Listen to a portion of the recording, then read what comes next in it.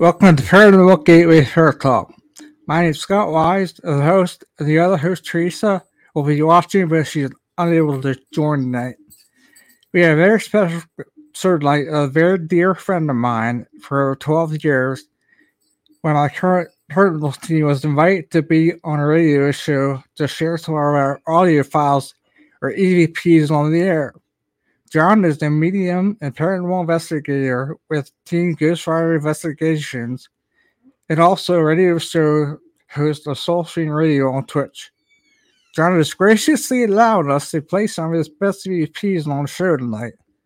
One of those EVP recordings was aired on the sci-fi show Haunted Highway, debuting an EVP recording of a little boy whose voice called out to where a gravestone stood at Pioneer Cemetery in the Gold Rush city of Coloma, California.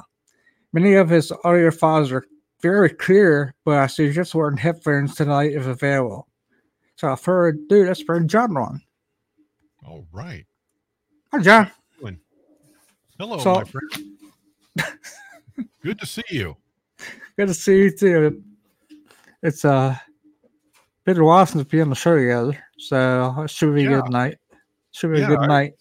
I remember first running into you when I was doing Ghostwriter Paranormal Radio on Blog Talk and having you guys talking about all your cases with Civil War ghosts and EVP evidence captures and all that. So it's like coming home again, you know. So hello.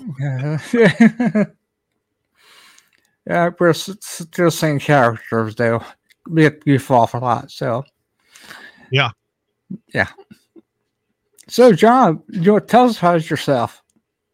Well, I'm 62 years old, retired. I was a corporate webmaster for a company called Aerojet General.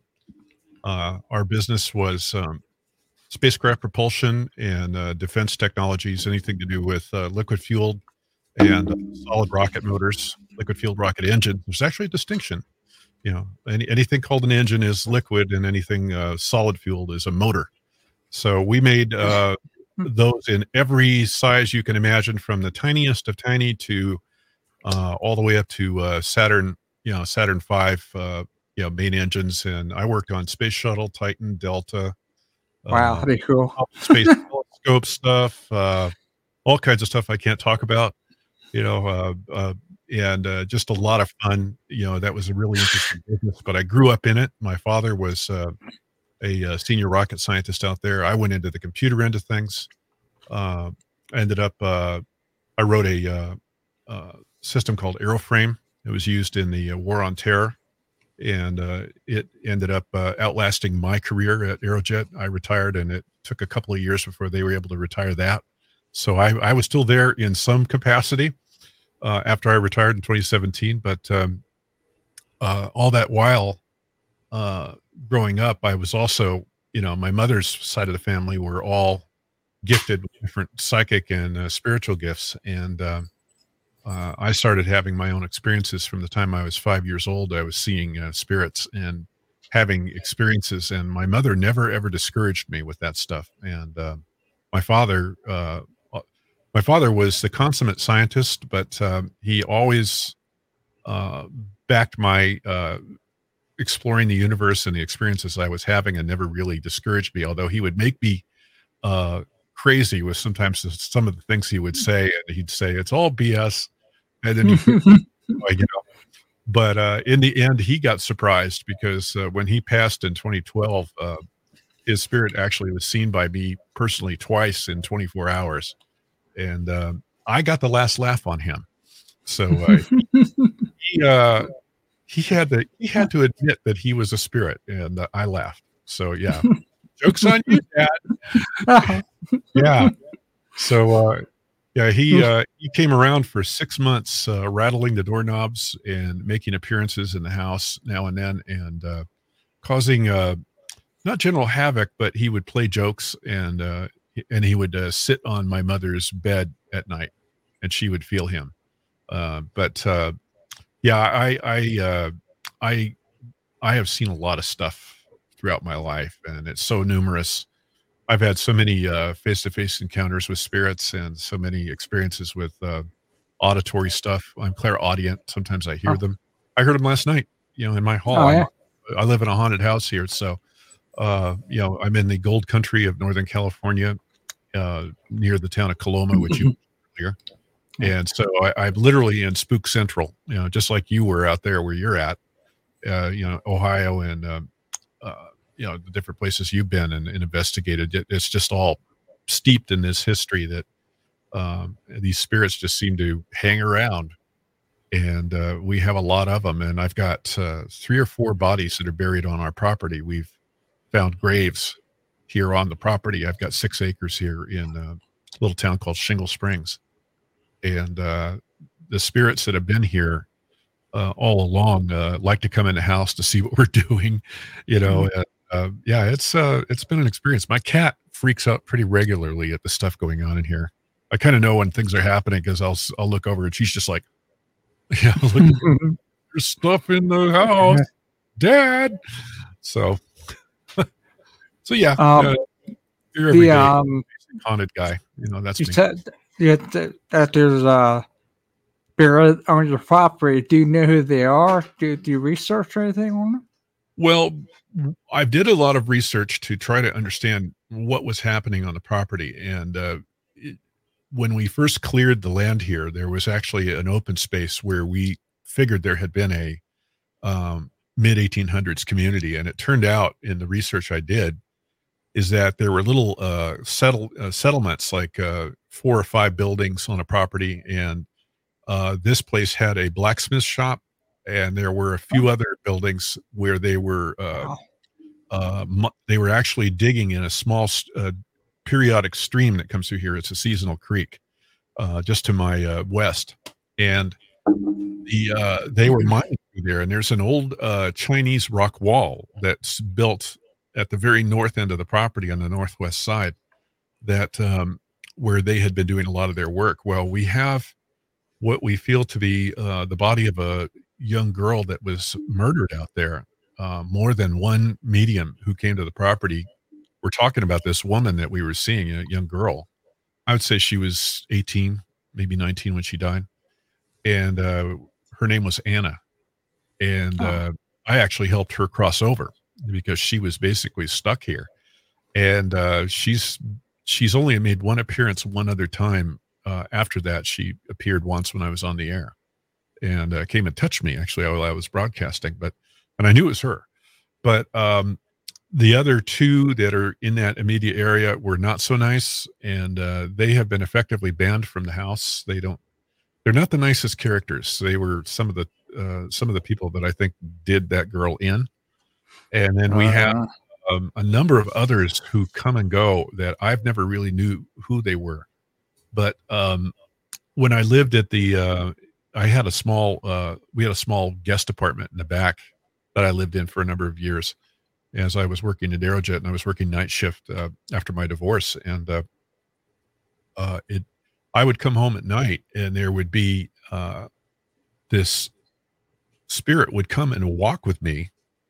I would be going down the path. I'd come into the main house, grab dinner out of the fridge, nuke it, eat, say hi to the folks, and then book it for my place and call it a night. And I'm walking down this path, and for an entire summer I had this spirit walking with me, and you would hear his footsteps, and it was a he. And he would follow me down all the way to my place, and I kind of finally got the feeling that it was a benevolent person. He was just making sure I got home okay, and it was like a 350, 400 feet, basically a football field to get there, to the little studio apartment. So, what other stuff have we had happen? Seen some UFOs here. We've had a number of experiences. I'm writing a book about some of the UFO stuff.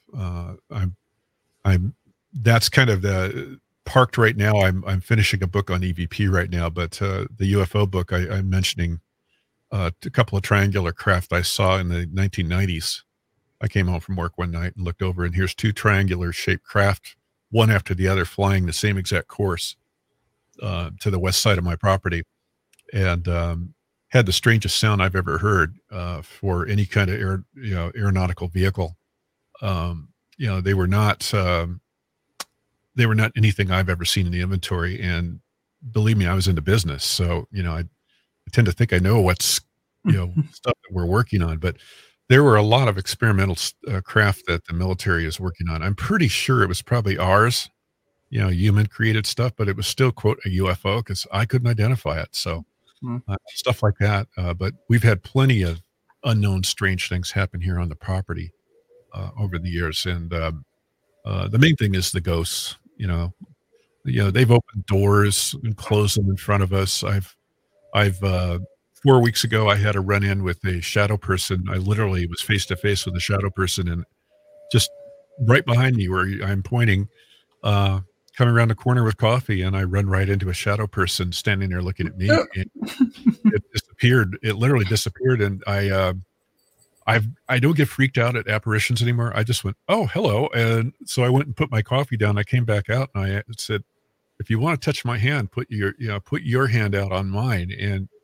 And every hair on me was standing up. That's the good indicator that you've got a real presence there. And it touched my hand, and it felt like a cool static electricity. It was a very cool feeling all around my hand.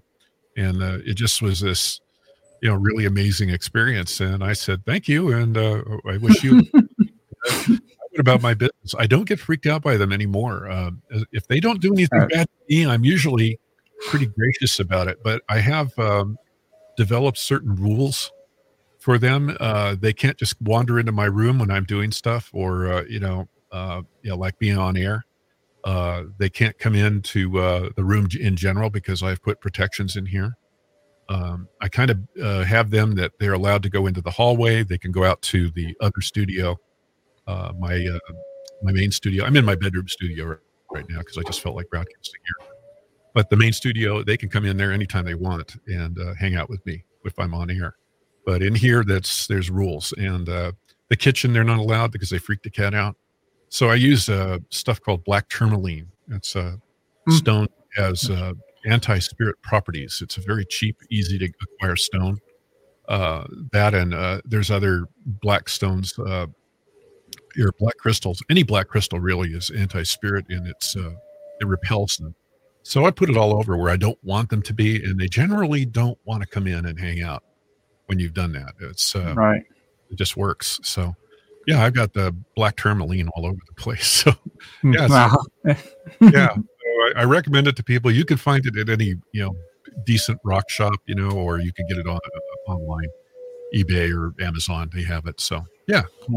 Sure they have it. Here. Yeah, it's spirits.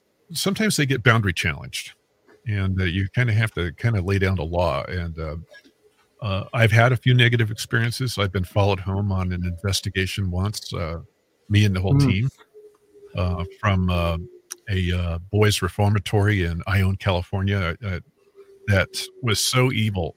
I will never go back there. It was the worst experience of my life investigating. The whole team was calling me, and stuff was happening to all of us. And that's when I just said, that's it. I'm going to protect the home. And we loaded up the tourmaline everywhere and kind of banished it. But it actually went after my mother. The thing followed me home. I thought I would have thought it would have come after me, but it went after my mother. And she was able to repel it. And basically told it to get the hell out of the house. She doesn't freak out very easy either. And she banished the thing in the name of God, and it didn't like that. And so, yeah, there was, so these things happen.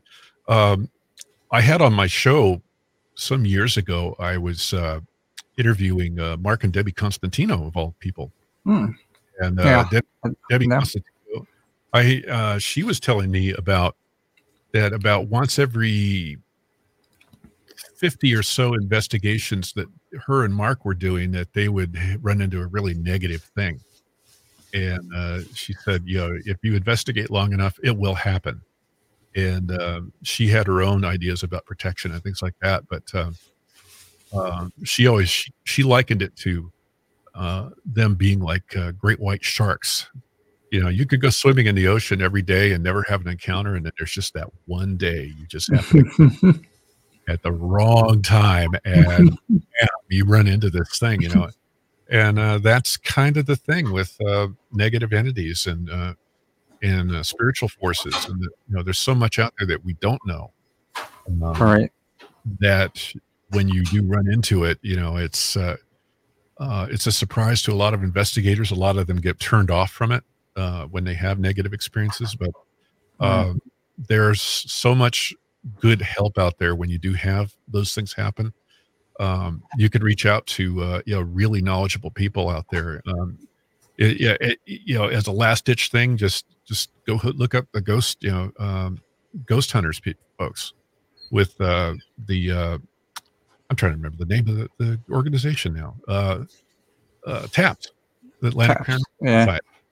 They have an excellent group of people that help with negative encounters and dealing with getting rid of things that are really bad, and they're very good at it, and they've got quite a network. So I'd recommend that for anybody having any real spiritual troubles, or bringing something home on an investigation when you really don't know what you're getting yourself into. So, right. Yeah. So we try to be real careful about that because you never know. So in all the years she was doing that, if you get through all right without that, that's fine. But I never know. I don't think that there's a single one of us doing this as long as we've been doing it. If you have been investigating more than 2 or 3 years, really seriously working, you're going to have a couple of stories, and you're going to have things that have happened to you, and it's, you don't have to dig too far to get those experiences. I've seen stuff happen on investigations. We did one in Stockton, California, at it was a Masonic hall, and really, really incredibly haunted. And at the very top of the building, I was up there, and I suddenly got this negative vibe. I mean, I was feeling it really strong, and I had the whole team up there with me. And I pulled everybody together, and I said, and I was a team lead. So I said, we're going down. Something's up here. Something's not good. I got a bad vibe. And I should find the CVP and send it to you later, but because I recorded this. I got the team going down, and you had to kind of bunch up to go back through this little doorway, and you passed the top of where the elevator shaft was. So there was all the elevator motors and the cabling equipment and all the gear mechanisms and all that right to my left.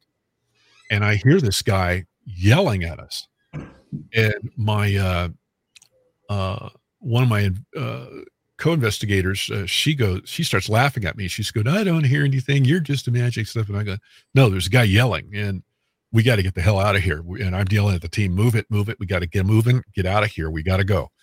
And all of a sudden the guy who was hosting us, who was leading the way out through that area, he gets tackled by this thing and literally to the ground. And wow. And everybody starts getting upset. And I said, everybody stop, and let's figure out what's going on. And she looks over at me. I can't remember her name. She's moved to Montana now, but the investigator who was first yelling at me and saying, yeah, you're full of it with what you heard. And she goes, what did you hear? And I said, I heard this guy yelling at me to the left side. And then suddenly he gets tackled over there. And we've got pictures of the handprints of him. There were dusty handprints on him of where he got grabbed by this guy. We've actually got the handprints on his knees. Wow. Where it tackled him by the legs. And it freaked him out. Basically, I called everybody together and said, let's just get out of here and move on. I said, that's why I was trying to get everybody out of here. I could feel something building. And we got out. And when I got home later, I was surprised that we had the full EVP. And when I played it for everybody, they were like, holy, you know what? So yeah, that's the kind of stuff that can happen on investigations. There's good stuff that happens too, but and generally what people come away with, you're dealing with human spirits. You're dealing with people who have passed. Sometimes you'll get cantankerous spirits, but more often than not, I've been talking a lot lately about paranormal manners, and just being nice to spirits and asking their permission, to go to be recording them and things like that. And I find that the more manners you show to these people, who generally they've passed anywhere from maybe the 18th century forward. And out here in California, we tend to get more of the 19th century ghosts and forward. If you kind of play to their manners and the expectations they had, things go really well for you. I remember I've been writing about this in my book on EVP. There was a case where I was at a cemetery in a place called Fairplay, California, and it's about maybe 15 miles to the east of me.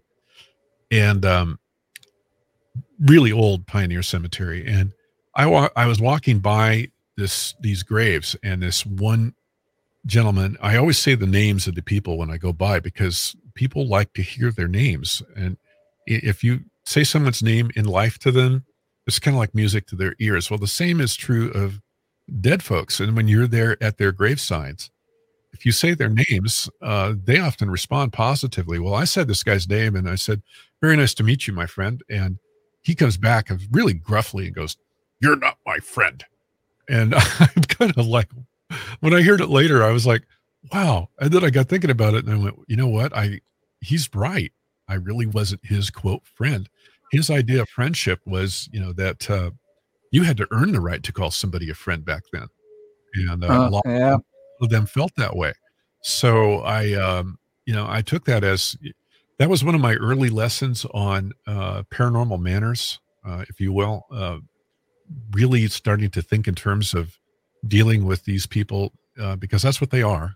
They're people without a body, and treating them the same, with the same respect that they would have demanded in life, so that's kind of, you tend to get better results too. I mean, oh yeah. Yeah, or they'll just call you names, bad names.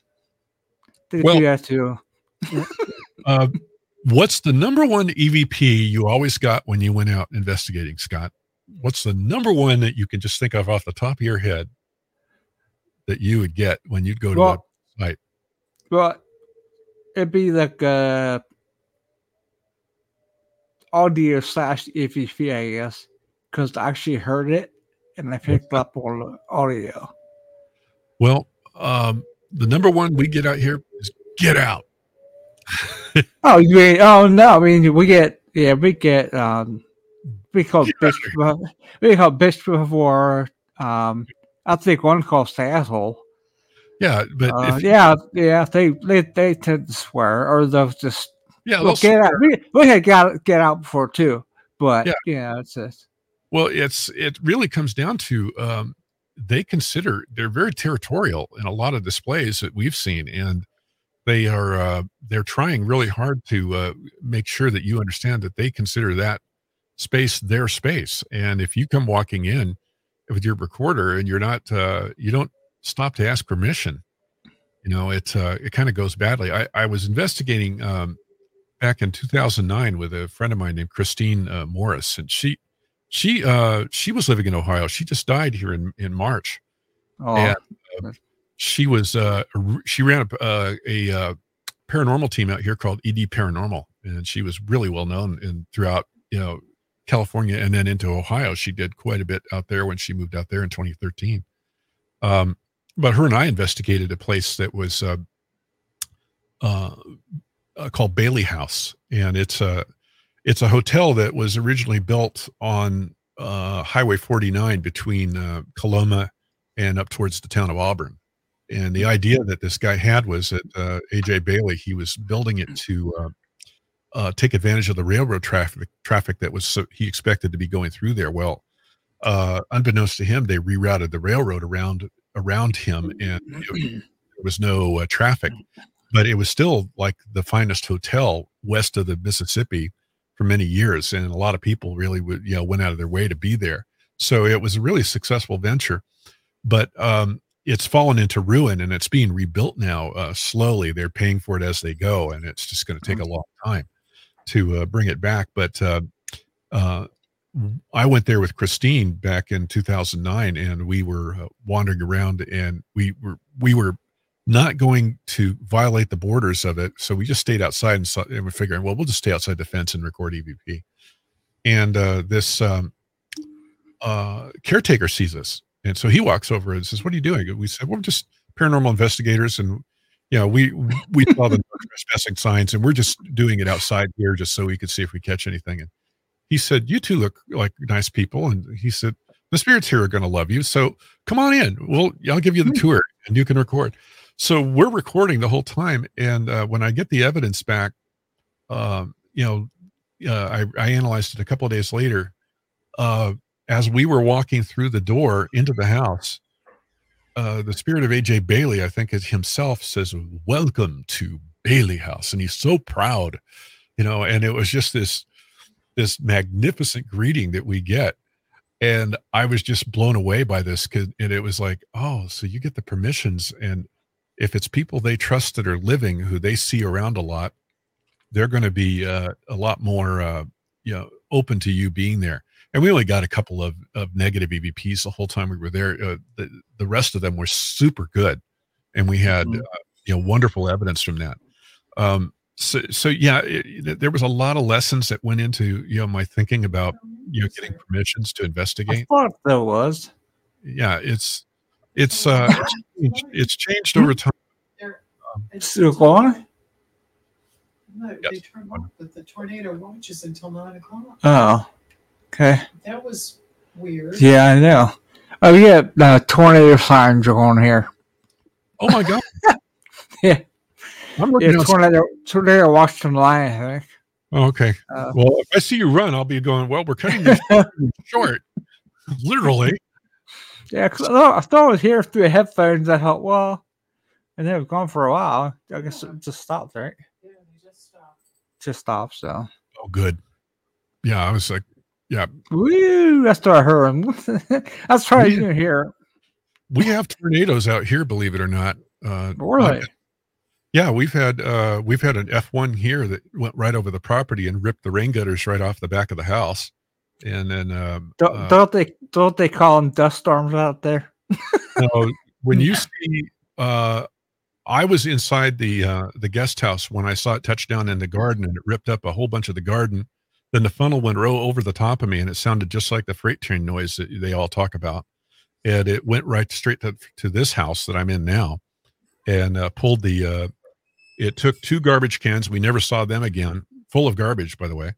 And we had the rain gutters literally hanging in midair off the back of the house, and we're missing a few shingles. But all the next day, all we heard were chainsaws going up and down the ridge. But we've had multiple tornadoes here since I was, I've been living out here. But at Aerojet, I would go outside sometimes when there were storms, and we would see skyhooks hanging right over our main headquarters. Oh, wow. Yeah. And there was a woman that was out on the liquid fueled line, on line 1, who was sitting in the toilet. They had all the different trailers out there, and she went out to the exterior toilet building that was the bathroom, and she's sitting there doing her business, and the whole roof lifted off from a tornado. She's like looking up, going, "Oh my God!" So yeah, they do happen out here. Believe it or not, they do. All the way from here up to the town of Chico, they've been reported. So yeah, I know what you're going through. Yeah. Maybe have at least 1 or 2 of them. You're out here for never get near us though. So we get really high winds and trees bending and stuff, but I haven't had any touchdown around us yet. But it's gotten pretty bad, windy on its hand. So. Well, I'm glad you didn't have any hit there while we were on air. That would have cramped the style. But yeah, it would have. How dare it? Well, but yeah, the whole thing with manners. I figured out just over time that it was better to not only ask for the permissions from people, but to really to come in with your best foot forward and talk to the spirits there and say, we'd like to record. And I basically have come up with the method of if either you say yes or I don't hear anything from you, I'm going to assume that it's okay to record. And it's only when we've gotten, if we hear a no, you don't record, then we'll basically say, okay, we'll fold up our tents and go elsewhere. Another thing that I'm dead set against is this whole bit of coming in and being abusive to them. We never do that.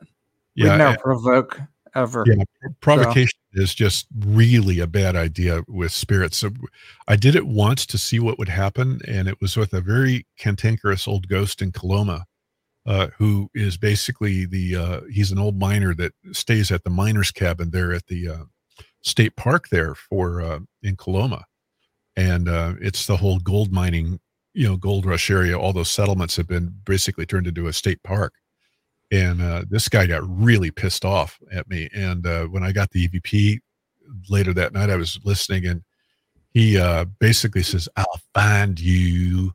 I went back with my hat in hand. I apologized to him, and he actually took my apology. And I told him, I made a solemn promise to him, which I will never break, is that I will never, ever provoke it. It was just to see what would happen. And yeah, it's one of those EVPs that you get and you listen to that, "I'll find you," and it's kind of like, he runs right out of you. Yeah. First thing about it is deliverance. Yeah. "I'll find you. You're going to squeal." And it's like, oh, you know what? So yeah, I went back and I was genuine. I mean, I laid it out to him, and I said, "I will never abuse the dead again. You have my solemn word, sir." And I use "sir" a lot.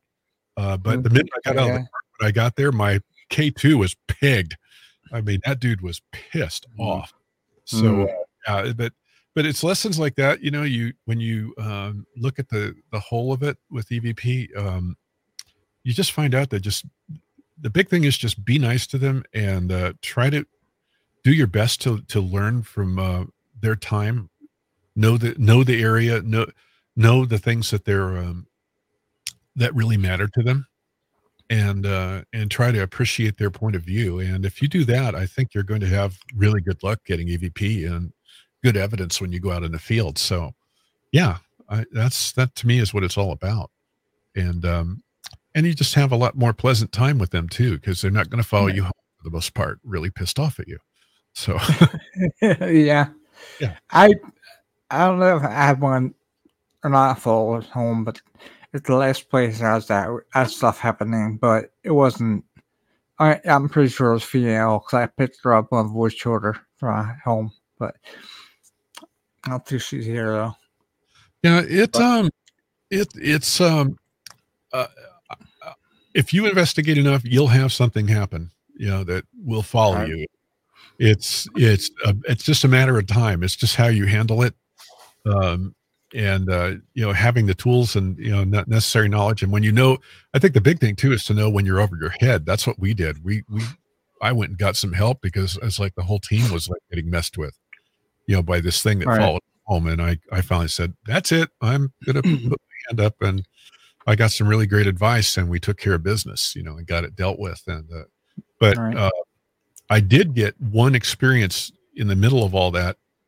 It messed with my mother, but I came home from work one night, and it was summer when this happened. And I just no, it was fall. Yeah, it was the fall of 2010 or 2011 when we had that happen. And I was just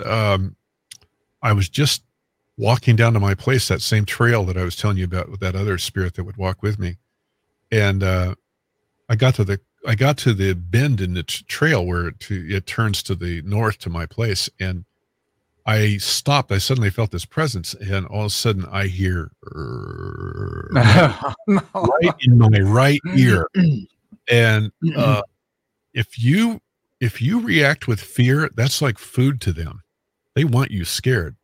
And I stopped, and I acted like I didn't hear it, and I walked into the house, unlocked it, the door, got in, closed the door, and went, "Holy sh!" And immediately started getting out the anything, sage, whatever I had on hand, and making sure that I dealt with it. But yeah, that's the only time I've ever had something that close. It was literally right in my ear, growling at me. And that's an experience you don't want to have. It did, make my blood run cold. I mean, it really just, but I've had other stuff happen. When I first started really getting into all this work, I got grabbed by the feet once and hauled out of bed by a spirit. That was a experience. That was nice.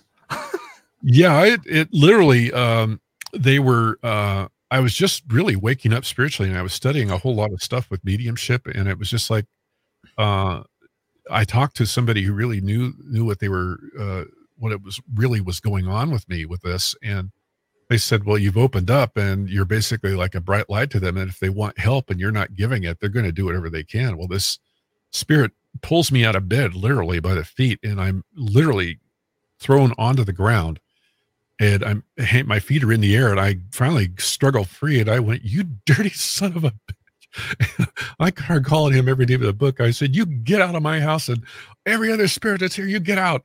And I pulled out all this materials again, and sage and whatever, and saged the house and said, that's it. And then I made some phone calls and said, what's going on? I mean, this thing happened to me. And yeah, it does happen. So if you're getting into spiritual work and you're opening up a little too fast, yeah, you're going to attract some stuff. So I'm saying all these things in a very short time, compressed space with an interview. But, the amount of time between these little negative events is, there was a lot of time between each of these things. And more often than not, there were the wonderful things that happened, and all the stuff that, literally, I mean, I have 4,000 EVPs in my library now that I've been counting. And, I just have a ton of evidence, and I've been going through and pulling it all back together and beginning to kind of re-examine some of my old cases and stuff. And so, yeah, the exceptional negative stuff, yeah, it stands out, and it's the Hollywood kind of thing, but really the bulk of the work is positive. The bulk of the work is evidence of afterlife, that there is such a thing. And the bulk of it is that there's a presence out there that wants to talk with us. These spirits, they want to say stuff. And usually they just want people to know they're around, or they want to be heard. And that's the beautiful thing about it. So that's why I do it. Yeah. And we actually got AVP of we did a residential case down in Maryland, I think it was. Something right. They had stuff going on there, and they were hearing, I guess, voices of kids or whatever. I think explanation went down there. And so they wanted us to sage it. Garand sage. So as we were doing that, we picked up of a AVP of a little girl's voice saying, I think I'm crossing over, mother. Whoa. Yeah, we picked it up on EVP. Yeah, it's funny. The amount of them that, especially with children, I've only gotten a few children EVPs. I usually get males and men talking, occasionally women. But it's something that Sarah Estep, she was the founder of the American Association of Electronic Voice Phenomena, and she talked about the overwhelmingly number of male voices on EVP. But getting to children is such a rare thing. The voice of that boy that I got, in Coloma at the Pioneer Cemetery that you mentioned at the start of the show. That's the EVP that got me on Sci-Fi Sci-Fi Channel on Haunted Highway, and believe me, they came calling to me. I mean, they somehow heard about that EVP and called me up and wanted me to talk. And after about 3 months going back and forth, I was sitting in a coffee shop in downtown Placerville with the stars of the show, going through the whole thing and doing an afternoon of filming, which was a really unique experience. But that little boy, EVP, there was so much that went with that, because everybody thought that was the only EVP we caught that day. But on that same recording, there was the voice of the mother, which a lot of people, so I've got this like really super interesting EVP where the little boy speaks about his grave, but later on in the recording, there's the voice of the mother talking, and she's basically talking to the boy. And not only that, just prior to that EVP of the boy talking about where his headstone is, and he's basically responding to us talking, we living people talking about where he was buried. there's another EVP embedded in there, which no one picked up but me. I'm actually telling you guys stuff that no one else has heard ever before. There's an EVP on that recording just before he speaks. It says, "Help me," and so it's just chock a block full of EVP in this one time, compressed time of this recording that got me on television. And even the show producers, when they had their experts go through it, nobody picked up on that. And I've got all this stuff in there. So yeah, it was an amazing bit of evidence, and it's one of my top recordings, so I wouldn't say it's the best EVP I've ever gotten, but it's the one that got the most notoriety. Yeah, the William Palmer one, I think, is one of my best. Yeah, you heard that today, and you were kind of like, whoa. Yeah. Well, I'm going to play it here shortly. Yeah, go ahead and play it. Okay.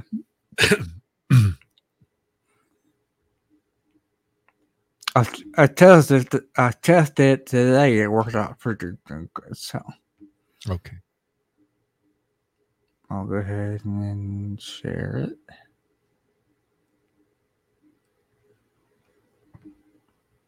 Here we go. Now I'll play it. You have something to say.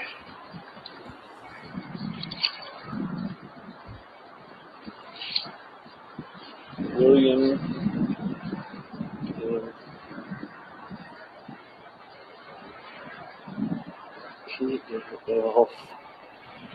Yeah. Yeah, that is so cool there. Yeah. And as there the about who he was and everything there too, you have up on your site. So yeah, well, I'll do it. This is on your Ghostwriter site, right? Yeah, that's on the Ghostwriter site. And I'm going to be publishing more. I've been going through, and I've got a lot of Class A stuff that's never been published, but that one, that was recorded in October of 2008, and I was just fresh into really getting serious about the work.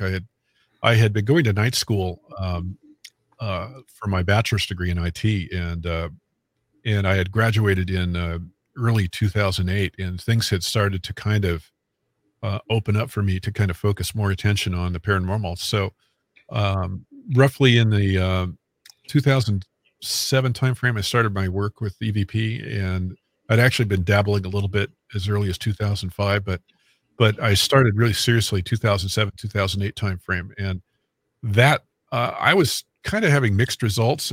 But when this guy opened up and talked to me, it was like the floodgates opened up, and so this EVP is the one responsible for me really being, doing what I'm doing now.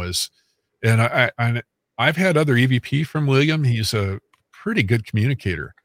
And the little cemetery he's in is just about a mile to the northeast of me, or southeast, excuse me. And, Wow. And he's in a tiny little pioneer cemetery, downtown Shingle Springs. And it's only the locals really know where that cemetery is. So he rarely gets any visitors. And what I've been doing is every holiday season, I take them a snifter of Crown Royal, and I put it on. Yum. I let them have I give them that, and then I put some little Christmas decorations and Thanksgiving decorations up for them. I got an EVP once of one of the spirits there as I was leaving the cemetery after I was doing something nice for them, and this guy says, "That man is a saint." Wow. I'm no saint, but he's to hear it and know me or not. that man is a saint, and I'm like, oh my god. I'm going to play it one more time for who I love. Sure. You have something to say.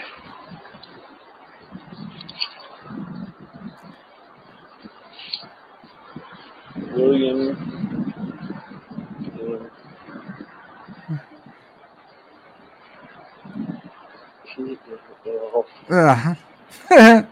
Yeah, he you can hear his southern accent in there. He was Carolina, and he came out to the western United States to California to mine gold, and he found out that he was better as a cattleman than a gold miner, and so he ended up operating some very very large cattle ranching operations out here, and had a wonderful career doing that, and was very well respected in the community. So um, I've always felt that he was a friend, and I like it when I record with him. I haven't been out there for a while. I do need to go say hi to all of them, but it's you can actually form these relationships with these spirits and get to know them, and they get to know you. There's one that I was writing about in the book that in the Coloma Cemetery where I recorded the little boy. I was up there recording one day, and this spirit says, "Get a life." And I was so ticked off at him. I went because I was going back that way again the next day. So I stopped by and I walked right up to his grave and I go, "I've got something for you, pal. Get a death." And I get to see VP, this guy cracking up at my coming right back at him. And we've been friendly ever since. Whenever I go there, I go, "Get a life, get a death." Oh boy. So they have a sense of humor. And if you play to them, they're going to, and if you keep, the thing I think with we develop relationships with cemetery ghosts and cemetery spirits is to just have a sense of humor about it too, and be unexpected. Do things that they wouldn't normally expect you to do, and just kind of keep it. Keep them guessing what you're going to do, and they're going to do everything they can to communicate with you. So, yeah, a little piece of advice. There's a lot of techniques to EVP that you learn along the way. You can engage in direct conversations with them. Other times you could just talk about the history of the place, treat them like a third wheel, and they will fall all over themselves to try to talk to you about, "Oh, that's not right. This is, so this, and hey, hey, we're over here, you can talk to us anytime, so they're jumping up and down to be communicated with. And you can do all kinds of different techniques to and play little psychology games on them to get them to speak. So it's not to be cruel. It's just like going out in public. You can talk about stuff, and other people listening in will chime in, and that's kind of the goal. Other times you go in and you treat them like it's a radio interview, and you come in armed with knowledge about their lives and say stuff about their lives, and they love being talked about, and they love to be heard. And again, if it's a person you've never met, or with a stone gravestone with their name on it, say their name. They absolutely love hearing their name, and they will literally jump for joy. Somebody remembered me. Somebody said my name. I still exist in the world. Yeah. So yeah, that's the beauty of it. The beauty of some people sit there and say, "Oh, there's no spirits in a cemetery. There's no energy there." It's like, well, there is energy there, because when you come in, their spirits may have left, may have crossed over, but when you go there and you're dealing with their body, their past incarnation, and you're speaking about them, that forms a psychic connection to them. You're actually doing a form of mediumship. And this is not just I'm not saying this as a medium myself. Everybody's got these gifts. It's just how far you take it. And if you have some natural tendencies, great, but everybody can learn this stuff. But when you're at a cemetery and you're having heartfelt moments with spirits, you're forming a psychic bond with them, and they're actually appearing there to speak with you. And this is some of the stuff that I think some paranormal researchers kind of get it wrong. They'll say, "There's no ghost in the cemetery. I never get anything there. It's an empty, dead place." It's like, well, no, you don't know how to talk to them. It's, you're kind of showing you don't know that, because, I got on Sci-Fi because of this ghost here who I was speaking with. So, yeah. If you want to play the little boy one, go ahead and play that. That'll wow them.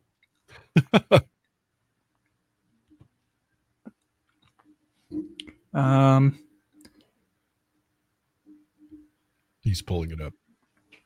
All right. What's the one say?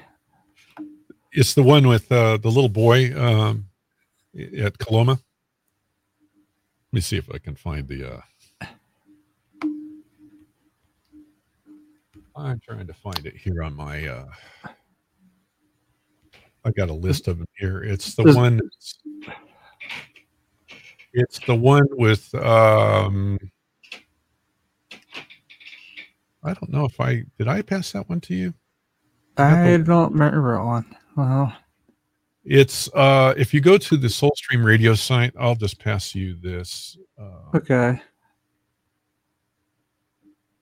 So I'm just slightly now. Isn't it? If you go to, I thought I passed that one to you. My apologies. I am looking for it. It's not. It's not the reversed one, is it? Or I'm John's looking. John's best Capricorn, guilty. Miners Club. No, that's the. Let me see if I can find it on that. Had one from the. Yeah, I'm looking on that article you had. There's Clarksville. There's a ton of them in here.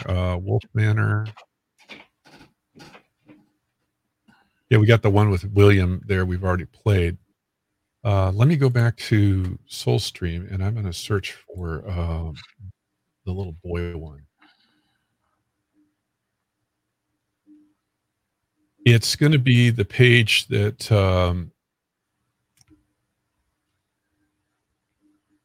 you pass this. I don't know if you have Facebook open, but let me just pass this to you. Yeah, I'm actually open. I'm on your Soulstream site right now.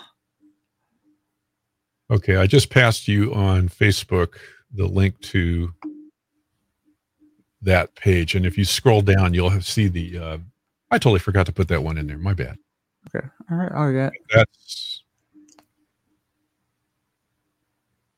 Yeah, the Haunted Highway one is that one was something.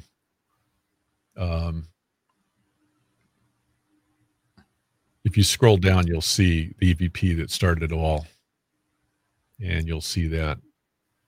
Okay, I got it. Okay. Yeah. That little boy. Okay. Yeah, that one was me and a gal by the name of Michelle Bronner, and there was a couple of other people with us. It was December 27th of 2008. We were just out at the cemetery, and we spent the afternoon out there, and we were talking about that little boy. And Christine was there, Christine Morris, and she knew the story, and so we were talking about it, and we were going back and forth, and this kid just chimes in out of the blue. And it was something. Okay, up on your site. Boy, I've seen plenty of those where it grew into the coffin and probably absorbed the person. Their essence is all in the tree and all that. Oh my God. Weird. Hey, check this out. This person died in 1861. I'm guessing they planted it.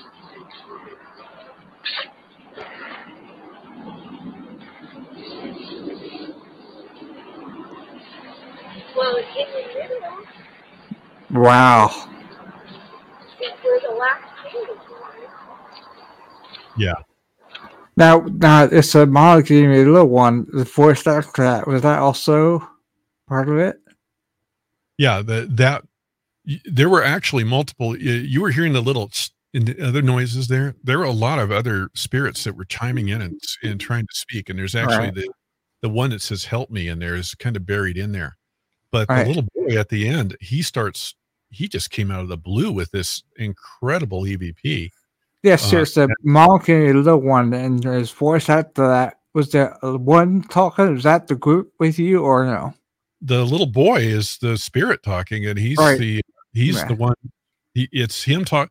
What ended up happening was there's this giant pine tree where that grew where his grave was, and his grave was literally invaded by the tree, and he's become part of the tree basically. Wow. And his mother buried him there, and so his stone is I think it still actually exists, but there's only pieces of it there, and I think it was Louise Calmers was her name, and her husband, I believe, was called Robert, and they lived literally across the street from the cemetery there. And it's now a private home, but I've been in it before. It used to be a restaurant at one point, incredibly haunted. And Robert, I believe, went insane at one point, and Louise had to lock him up in a room down below and feed him because he was so dangerously out of control. They had no way of dealing with people with mental illness in the day. Right, She didn't yeah. in an asylum, but they had him locked up, and the guy died down there of complications from his disease. And so there's all these hauntings that go on in that immediate vicinity. And there's this woman in red that's talked about at the cemetery there who will wave and beckon at people driving by on Highway 49, passing through there. And it's this amazing thing that happens. And we think that that's the mother, Louise, that was, that's making these appearances, but she speaks later on in not nearly as good an EVP, but you actually hear her speaking to the boy. And I need to pull those EVPs out and kind of get them online. But with this one, just pay it. I thought I heard their voice after that boy. Yeah, it's. I'm gonna. I'll play it again once. Scott. Pardon me. I'll play it again once. I think after Mom gave me a little one, I thought after that, well, it sounded like somebody talking back to him. So I don't. I'll play it once. There was other voices. Boy, I've seen plenty of those where it grew into the coffin and probably absorbed the person. Their essence is all in the tree and all that. Oh my God. Sir. Hey, check this out. This person died in 1861. I'm guessing they found it.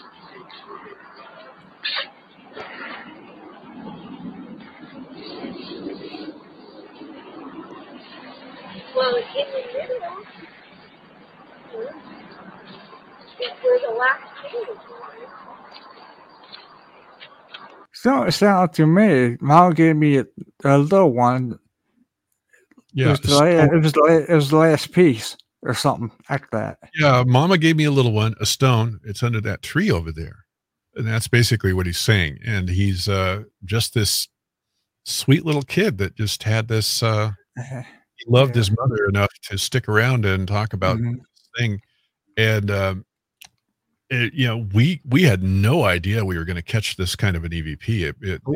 I heard a lot of little talking through though. Yeah, that's what I was talking about. There's so much activity there in that particular recording. And the other thing that I've noted, and I'm talking about this stuff in the book I'm writing, is the different types of EVP where sometimes you will get these conditions that arise when you're recording that it's almost like on AM radio when you're listening and a station will fade in and it'll be real clear for a while and then it'll fade out. That's kind of what happened here. I feel like the conditions changed enough that it was able to that we were able to pick up all this stuff that was going on. And you heard before the kid even spoke, you were hearing little things that were happening, little noises. Well, I heard they helped me. I heard that. Yeah, and that's the kind of stuff. When you get those precursor noises or you get precursor voices, they're often kind of heralding the announcement of a really good EVP. And it's something to watch for. Another thing that happens with great EVP is you'll have an EVP that you'll hear or a plunking kind of noise. It's kind of the noise like when you're on ham radio. I'm a ham radio operator. So when you key up your mic, you'll get a burst in the carrier. And it'll make a characteristic noise. And when it does that, it's almost punching out into the atmosphere. When you throw the signal out there, the transmitter is getting a bit of burst, as it establishes the carrier and you're ready to, send out a message. And I think that's what's happening with EVP. I think that they have their own equivalent of radio that, that's what this is to them. And that these things happen when you have a really good EVP about to hit. Everything seems to line up and wham, this punch happens, and then you suddenly have this great communication that comes in from the other side. And I've always believed that a lot of the stuff that's being said too by different really good EVP researchers is that they're working as hard on that side to communicate with us as we are to record them. And there's different forms of it, of EVP work. There's ITC, which EVP is a part of, instrumental transcommunication. It's basically the two-way equivalent of EVP. EVP is one way. It's just them talking to us and we record it and then we go home and listen. There are people that are doing ITC work, which are a lot of them are using radio, just straight up regular radios, and they listen at various frequencies, and they've got the equipment such that they're not picking up any radio stations. They even modify radios so that they don't pick up radio stations. They only pick up spirit voices. And so you get some really interesting ITC recordings that people produce of two-way communications. And there's Annabelle Cardoso, I think, out of Portugal. I've been talking with her off and on, and she's like the queen of ITC. She's really good at what she does and has some amazing recordings. And then you have a lot of stuff being done. There's Brazilian researchers that are very good with EVP and ITC work that they're doing. And they're doing these really long, extensive two-way communications. It's another guy named Mario. I'm going to get the name mangled here. Bruccio or Barcio out of Italy. And he did like 30 years. I think he passed away recently, but he was for 30 some odd years, he was recording and having people gather at his this place that he did would do these public sessions, and people would come and ask questions of their loved ones on the other side, and they would do these wonderful back and forth sessions. So he had, I don't know how often he did it, like if he did it nightly or did it every week, but if you look up on YouTube, you will find, just look for Italian EVP or Italy ITC, and you'll see this guy. There were some good documentaries on him, and it's amazing what they were able to accomplish. And the scientific community is always sitting there going, "Oh, it's all pseudoscience," and there's no such thing. Well, you can say bad things about this stuff, but after a certain point, there's so much evidence of it that it's kind of overwhelming, and putting your head in the sand isn't really going to help you. Right.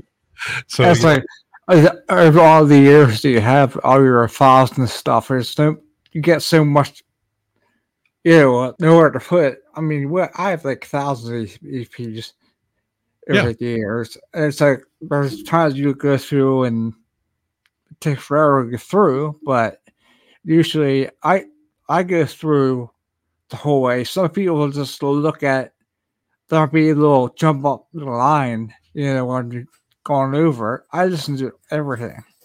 Yeah, I find stuff that's not like that. Yeah, it's when I go recording, I generally will have at least two recorders running, and it's that really will help separate kind of the wheat from the chaff, because what I found is I have right here, I'll just put it up. This is a Sony DCR SR82 night vision recorder. You can't get these anymore. And these are some of the best little EVP video recorders you can ever name. I mean, they do great for infrared work and night investigations and stuff like that. But you want to talk about getting EVPs on video? If you combine one of these with a typical, standard consumer grade, mid-level light order, like I use Sony ICD recorders because they're just really great. Yeah, I got something else. I just bought a new one this year. Yeah. I had to get one, so it's a full spectrum camera. So yeah, here's like your standard EVP. They got those. So yeah. So if you put two of these together in your work, and I've got a little mount that I can put this on with rubber bands. I mount it to my camera mount, and a little hand, just with the tripod mount on the bottom, and I can carry the whole thing. And now I've got two recorders running at the same time. And when I record it, you end up being able to isolate out the actual human voices that you get that can be confused for EVP. And something that Sarah Estep from AA EVP noted, along with plenty of other researchers, was that uh, it's almost unheard of to get EVP on two devices, even in close proximity to each other at the same time. And there's been cases of the same EVP showing up on two recorders, but at different points in their recording cycle. So they, the same EVP can show up on one recorder, and then 20 minutes later, it shows up on another. And it kind of speaks to the way the time works in their side of things. They don't have time like we do. It's a whole different thing. But if you end up with two voices at the same time on a recorder, and you've got, and you line them up in a audio editor, and you've got those two, the same voice that's unexplained on both tracks, then what you've got is probably human. And it's a great way of, screening out the stuff that you don't want to label as EVP. And so that's the good point in having is having the two recorders running at the same time. And the other thing I like to do is there's different kinds of recording. There's burst recording, where you come in and you do a quick session and you're just basically dipping your toe in the water and saying, okay, is there anybody here? Kind of a deal. And then there's the continuous recording, which I always do. I'll put recorders on and I just keep rolling the whole time I'm there. It just, if you don't, there's an old saying with people that go flying, and I did some aerobatic flying, back in 2010 with a friend of mine who had a World War II airplane, and we would go fly combat missions. And he always said this, if you don't burn a lot of gas, you'll never be a great pilot. And it's the same thing with EVP. If you don't burn a lot of tape, if you don't burn a lot of recording time, you're not going to get the EVPs. You got to put the time in, and you got to just keep rolling. And that means the negative side of it, you got a lot of evidence to analyze. And boy, I've put the time in, so we earn our keep in this business. Even though we're ridiculed, we're treated like we're fools by the scientific community. We're going out with consumer level recorders that cost all of, under $60. Yeah, got some 40. And basically, the thing that gets me with science is they say these things like, if you go out on Wikipedia, they completely diss us and treat us like it's just pseudoscience. It's radio interference. Here I am. I'm a ham radio operator. I've been doing ham radio for a long time. It's like, I know what radio interference is. I know what I'm hearing here, and it is not radio interference. And especially when they're responding back to you in ways that are in perfect synchrony with things that you're talking about. They're speaking back at you. The boy with the grave is a perfect example. We were speaking to him about his grave, and he chimes in to tell us about it. Mm-hmm. This is the kind of stuff that the scientific community just buries its head in the ground about. And the fact we're taking off the shelf equipment and getting the results we're getting, you with your camera you were talking about with me there, these things, if they spend as much effort trying to help us prove that there's something there, taking into account that we're getting great evidence, it would be pretty much a fact of life that there is an afterlife. All they have to do is get serious about it. But somebody doesn't want that known, and I've never figured out that whole reason why. It just doesn't make sense. So, yeah. Well, we got that same situation that you said about both the video camera and the audio recorder at a church in Flowertown, PA.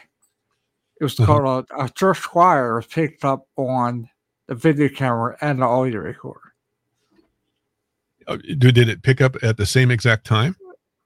Yeah. The guy who was standing there, who was there on the camera setting it up. It was on his recorder too. Now there's another kind of recording that a lot of people don't talk about, and in my book, I I've had to kind of coin some of my own terms, and I'm probably going to get some criticism over it, but necessity is the mother of invention, I've always said.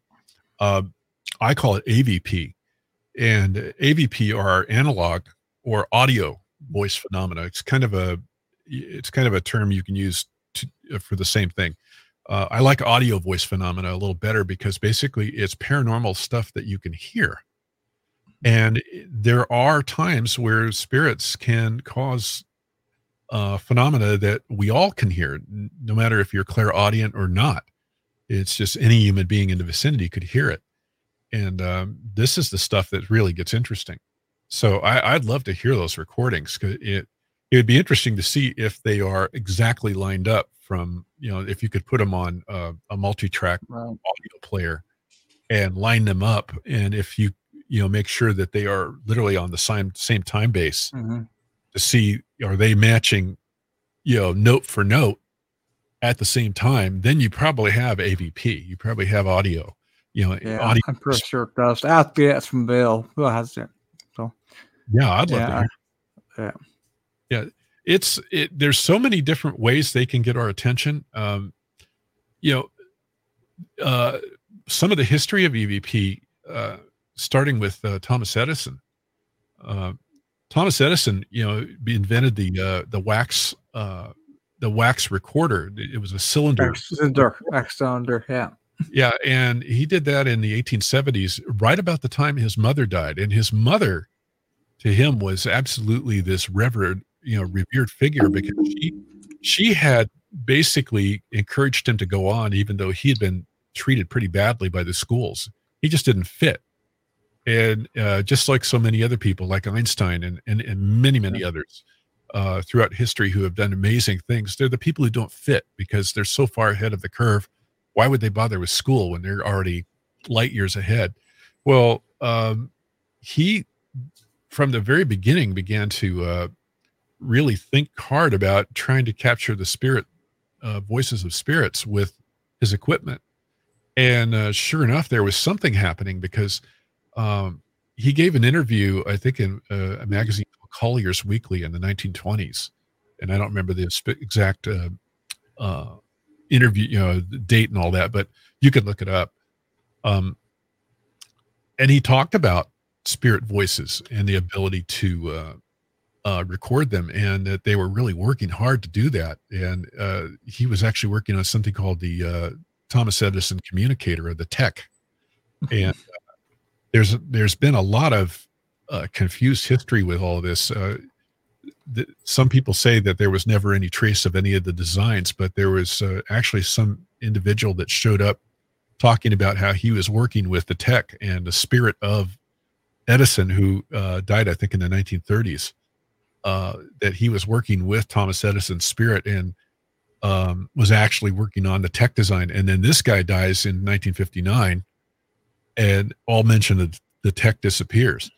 But it's undoubted that Thomas Edison was working with a number of people on spirit communication, probably from the late 19th century into the early 20th.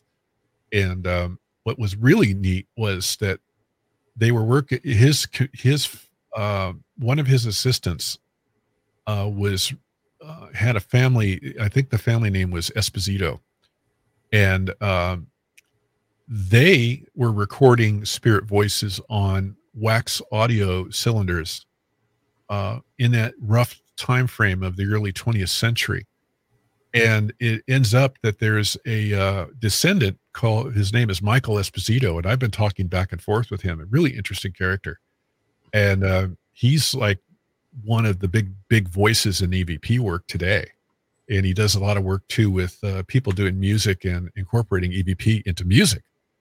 And a really interesting chap. And he actually was selling copies of those original spirit recordings that they were doing back in the day, in the early 20th century. Well, it's almost certain that there was some back and forth communication going on with Edison with this family through his assistant who was related to them. And so, you read this stuff and you can see that,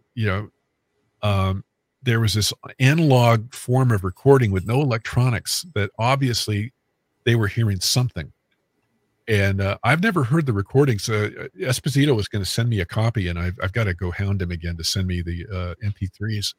But this stuff was happening, in the late 19th century. And I have a feeling that there was some awareness, probably even into the mid 19th century, that some of this stuff might be possible. Some of the literature talks about the ability to get spirit voices and some of the things that were going on. X-Files, I think, did an episode where they were talking about the voice of Jesus was accidentally engraved onto this potter's wheel. Oh, yeah, they were and that's exactly what they were referring to as this whole wax recording technology. Somebody who was a writer on X-Files kind of keyed into that. I'm almost certain of it. But you got to be thinking about that, because when they would play the voice of Jesus, it would do all these miraculous things, and so you're talking about basically an AVP recorded 2,000 years ago. So interesting stuff. I mean, when you start researching these things. Yeah, sure is. That's why I do it. Well, did you want to run through any of those, some of that list I had of different recordings? Yeah. Do you want to do the Rumian on Queen Mary? That's amazing EVP. That's one of my top. I'd say that's in the top 10. Yeah, that one. Go ahead and play that. Okay, I'll pull it for you. I already get the picture too, if I can. That was picked up in March of 2009, and I was on board Queen Mary. And I was all alone in the grand ballroom. Early morning hours, hardly anybody up. A couple of people milling about on the exterior, and I was all by myself in the center of the room when I recorded this thing. And it's an amazing EVP. And it sounds just like Nicolas Cage. Here we go. Rumium absolve me. Yeah. Rumium absolve me. I have tried. Yeah. Go ahead and play it again. Rumium absolve me. Wow. Nick Cage. It sounds just like. Yeah. I think, yeah. Yeah. I mean, yeah. I mean, it's just this. Somebody should use that in some music. I'd license them to do it. Throw it in a song. Yeah. The Rumium. Do you want? I've seen Civil War photo that looks exactly like him. Yeah. Oh, like Nick Cage? Yeah. Yeah. Mm-hmm. Well, it's funny. I had so many strange experiences on board that ship. That was just one of many. I mean, I had EVPs in German from down at the very lowest part of the ship. I went on a tour down there, and we recorded EVP in German, which wow. I'm not sure what they were saying, but I had a full-on apparitional sighting for a solid 5 minutes on my first 5 minutes aboard the ship. I had just checked in, and I was staying in room A025, which is just around the corner from the main check-in desk. So I didn't even get 10 feet into that ship before I could feel everything in that. It was like going through a really thick atmosphere, and you knew they were just spirits everywhere. And so I check in, and I had my reservation and all that. So they were real nice. Give my key. I go walking down, and suddenly I feel like there's somebody behind me, and I look, and there's this guy, and I thought he was a period reenactor, and he's this really nice chap, and he says hello to me. And I says hello. That's a nice outfit you've got on. And he goes, oh yes. He says, I've worked aboard the ship many years. And he starts telling me about the ship, and he's just got this little smile on his face, like he knows something I don't. And we go on, and I'm holding on to. I was going to do a broadcast on my Ghostwriter show on Blog Talk. So I had my mixer, I had all my stuff, all my clothing. I mean, I literally had the bags on me. And finally, after about 5 minutes of this guy talking, and he just had the most hypnotic, pleasant voice. He was middle-aged, sandy hair, had these really kind of cool spectacles that were the little round ones, like back in the days. and he had this cap on, and it was the full Bellman look, of the 1940s. So I really thought he was a period reenactor. So I finally said, hey, this equipment's getting heavy on me. I said, let me just open the door and I'll drop my stuff out. I said, I really want to hear what you have to say. And he said, oh, no problem. So really, really a nice chap. And so I go in, I open the door, drop in my stuff, turn around, and he's gone. Literally, and gone. And I'm looking around, and it's like on either side, of me are hallways going out, almost looking to infinity. I mean, this is a big ship. And so I go running after him. I decided, well, if he left by the shortest end, which was to my right. So I ran out looking for him, thinking, was this guy, screwing with me or something? So, I mean, I left my door open with the keys in the door and everything, went running after him, and ended up in a little alcove that comes out, and then you end up where there's a big open area, and there's stairs that go up, and there were people wandering all through there, and I'm like, there's no guy. I mean, where did he go? And I could literally feel this guy laughing at me, and so I go back to my room, and I'm still mystified, going, if this is what's going to happen the whole time I'm here, because I was staying for 3 days, I thought this is going to be an interesting trip. So I went back, and I got to the front desk. A few minutes later, I locked everything up, and I went walking back, and I said, I had a little experience. And they said, what? And I told them what I saw and what the guy looked like. And they went, oh, him. Yeah. Everybody talks about him. He's really nice. I said, he's not a period reenactor. They go, no, he's a ghost. I'm like, oh, okay. That's We'll see a picture of the cage. What's that? Here, I'll show you. I'll see if it's. I found a picture of Nick Cage. Oh yes, the one from the Civil War. It probably would be. It probably was him back in the day, and he got knocked off during the war. Yeah, see? Oh yeah. The resemblance is like uncanny, isn't it? Yeah, it is. Yeah, he's got that same look that he's got the Nicolas Cage look. He's just got the look. I like Cage. He's got the best. He's just like, he's got the best attitude. Yeah. Let me get that. Oh yeah. Absolutely. Even the same ear. The ear is the same. Yeah. It's spooky. I mean, that is. Something I'm trying to do. I'm trying to find somebody who can do paranormal art, because I want to be able to, that like the artists always do for that woman on the Dead Files.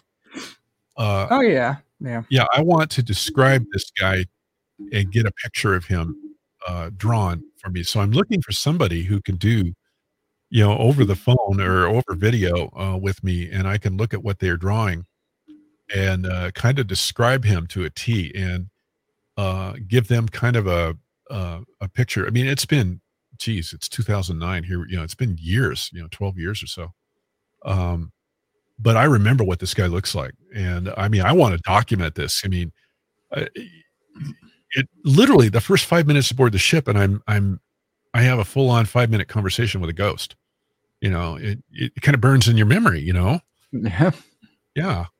So, yeah, I can say this: the two ships I've been on.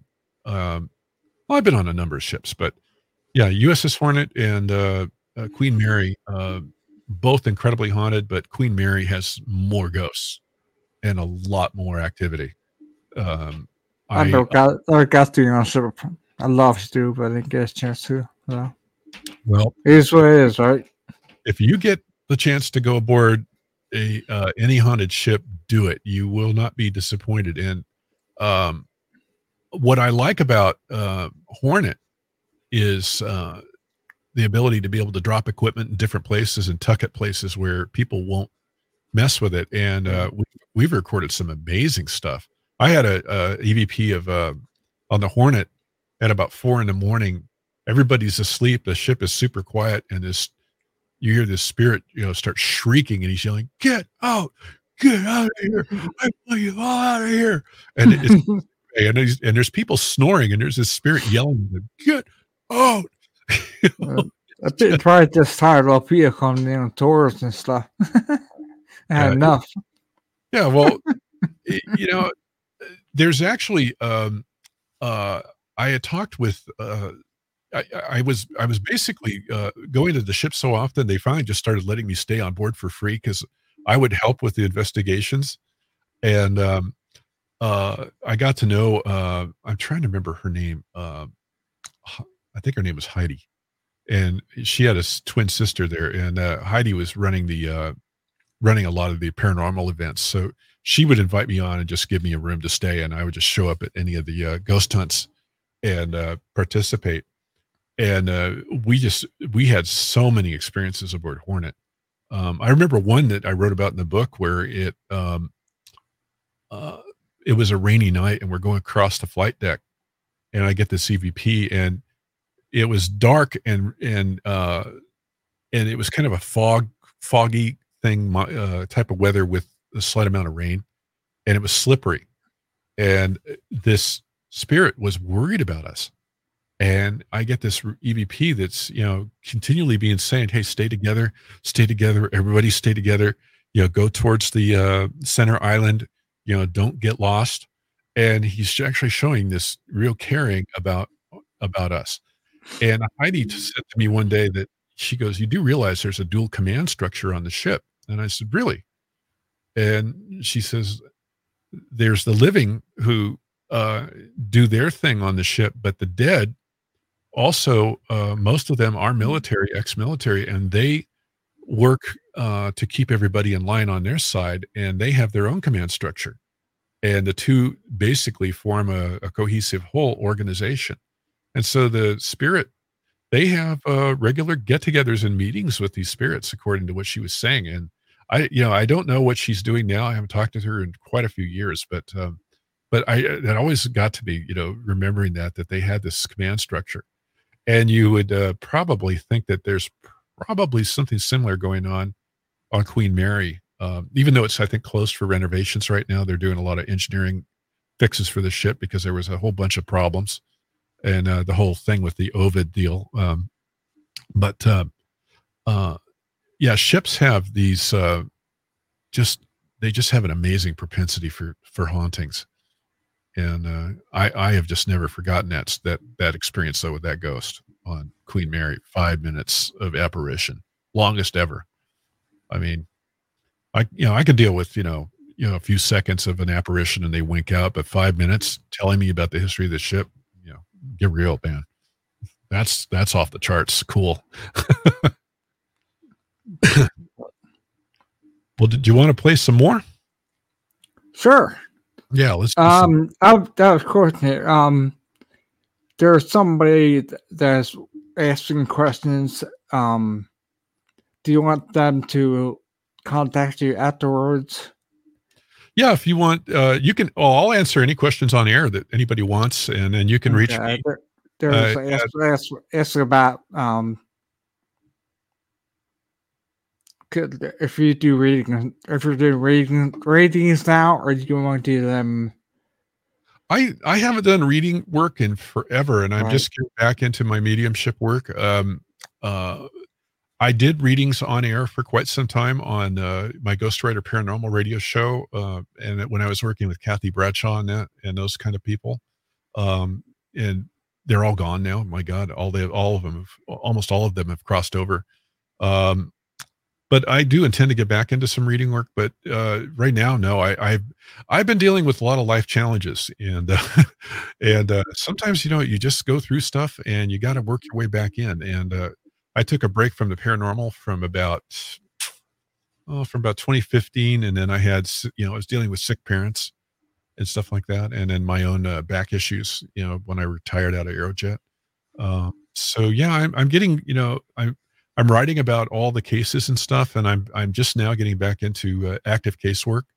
But for readings, at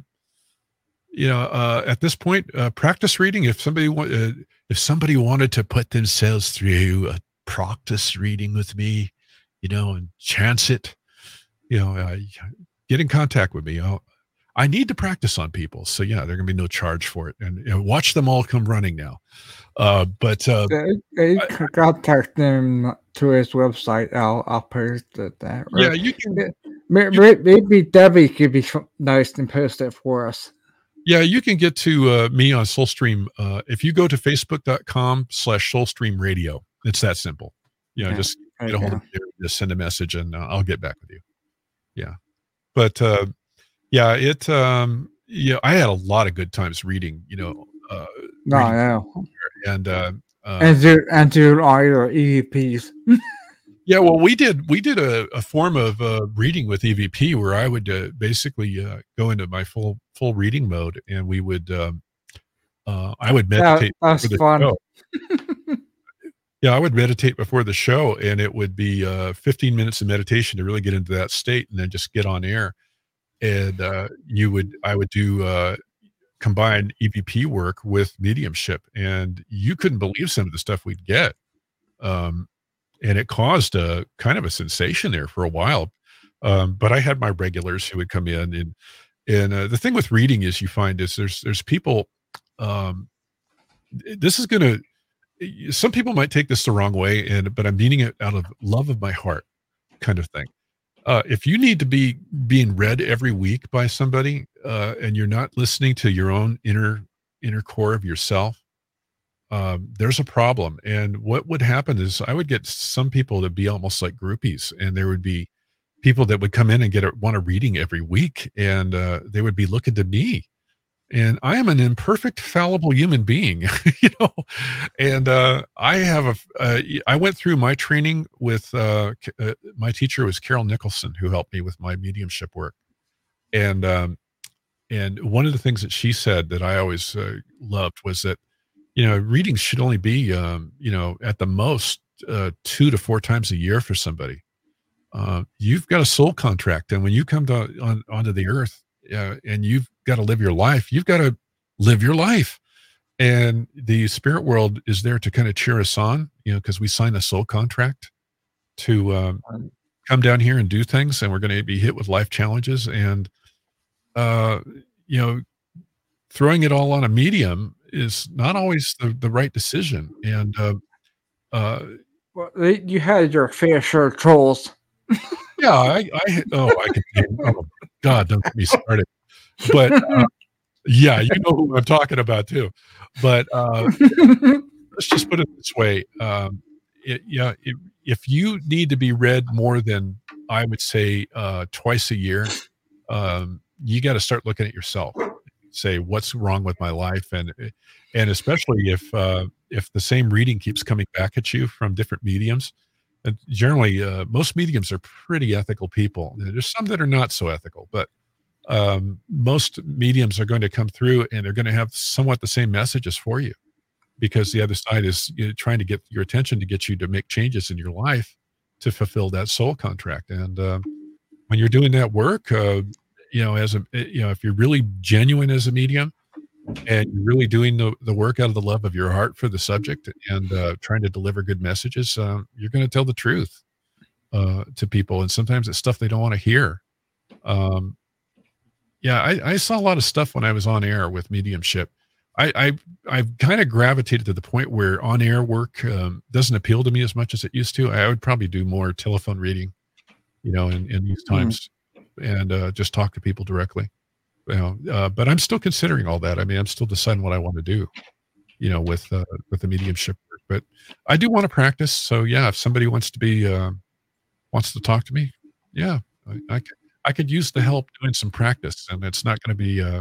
I ain't going to charge anything for practice work. So yeah, have some fun with me. Yeah. So. Okay. Do you want to do reverse one next? Yeah, go ahead and play. Which one? Which reverse one is it? Is Pioneer Celeste Sure Technique. Oh, is that the one when I was sleeping? Says I heard myself recently capture because VP, they help you or they love you. Yeah, this was done this week. And Oh yeah. yeah, what happened was I've been going through in my book research, I've been going back through some of the old newsletters from the American Association of Electronic Voice Phenomena and Sarah Estep's work. And Sarah Estep, was literally she was like the center of the EVP universe in this country for many, many years. And she was experimenting with EVP while you were asleep. So I thought, well, why can't I do that? So I did this recording the other night. I stuck my little HP laptop down and I put Audacity on, and there's a timer mode. You can set Audacity to come on at a certain time, and you can tell it how long you want it to record for. So I just turned it loose at 2 a.m. to record for an hour. Well, I analyzed the EVP the other day, and I've got this EVP that came right on and said it's not a Class A, it's a Class B EVP, but it's definitely a spirit voice. So if you want to play it, see what people think. Here you go. Try it again. Yes. Yeah, it's a male voice. I think it sounds like they help you, but yeah, we help you or we love you. It's subjective, and this is the part with EVP where it gets maddening. Some of the stuff you heard before is the kind of the cream of the crop. This is more, what you generally get. What discerns you, not a Class A, but a Class B. Yeah, it's Class B. Yeah. It's there's a lot of interpretation that goes on with this, but it's definitely not anything that would have been in my room other than me and my cat, other than a spirit popping by to say something. And I thought it was an amazing piece of evidence. But yeah, that's hot off the griddle.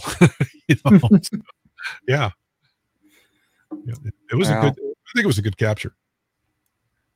Yeah. Here we got a bunch of them here, I guess. I'll pull them up, and you can see them on the screen, right? I'll pull them up. Yeah, I can see them when you pull them up. Okay. So all right. Yeah, I'm gonna grab you.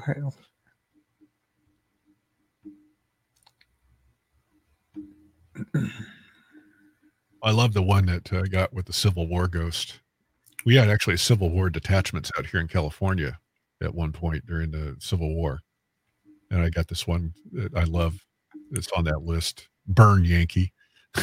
Burn Yankee. Yeah, the first one you have here is called Guilty if it's going over the fence. Oh, yeah, Guilty going over the fence. There's a cemetery called Clarksville Cemetery down to the town of El Dorado Hills, California. And that's literally on the way. It's on the last part of the foothills before you descend formally into the Sacramento Valley towards Folsom and Sacramento. And this is an old pioneer cemetery, and they're actually still in use. There's still people buried up there, but it kind of overlooks all the city growth that's happened all around it. And I didn't know where the entrance to this cemetery was. So I came around behind this movie theater that's there, and I wandered up this path and worked my way in, and this fence was knocked down. So I go over the fence, I just literally walked over it because it was flat on the ground, and I walk into the cemetery, and I get the CVP, and I'm like laughing. It's like Guilty going over the fence. Yeah, I'll play it. I love it.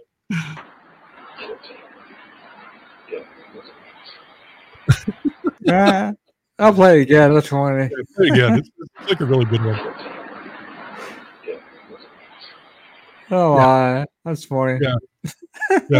The noise in the background actually is the sound of traffic going by on Highway 50. And yeah, I heard one of the things that EVP kind of depends on in a lot of cases in what's called transform EVP is the sound of kind of white noise to help them formulate words. Yeah, I say white noise traffic can help. Yeah, traffic is perfect for helping them do that. Yeah. What's the next one you're going to play? Burn Yankees. Burn Yankee. I love that. All right. Do you want to talk about that one, or that was the morgue? Yeah, that was in Georgetown, California, and I was there with I was with Christine Morris that day, and we were out on we were just hitting all these different sites, and we go into this bar in Georgetown, and it's been there from time immemorial. So there's a lot of spirits hanging out in there. And I had my when I did my work on Aeroframe, I was given a jacket which basically had all kinds of it was a fighter pilot jacket. So I had all kinds of insignia and Top Gun patches and stuff. So this spirit thought I was like thought I was American military. So it's like burn Yankee. Just like it all, and I'm like, that's the best EVP. I just love it. All right, I'll wait. Oh man. Burn Yankee. Say it again. That's funny. Oh my god, that's such a clear EVP. I mean, it is. And like, yeah, I'm going to go set myself on fire. How dare I be in there? So it's funny. Oh yeah. Play it one more time. It's just too good. Yeah, I will. It's funny. That is just too good.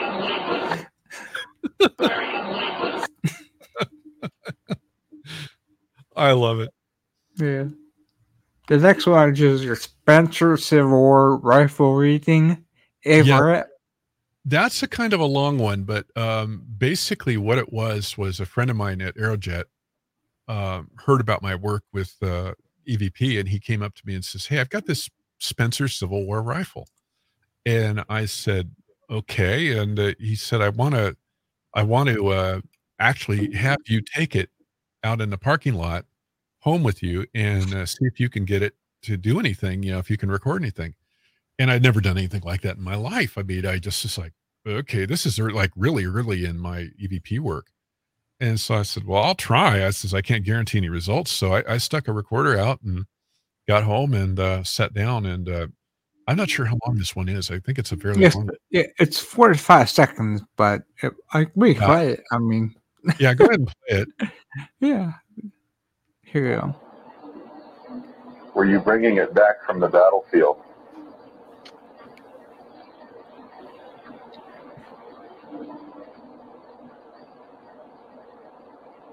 Were you bringing bodies back?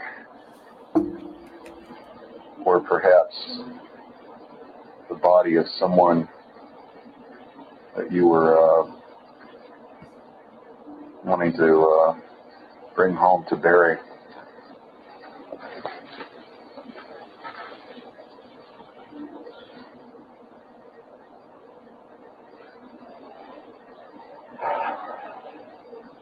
That. Yeah. I call upon the spirit of the man who owned this. Yeah, it's right here. I'll play it right there. Yeah. Everett or Everett. And I've never really decided which. Yeah, there is a, yeah. And I call upon the spirit of the man who owned this. Yeah.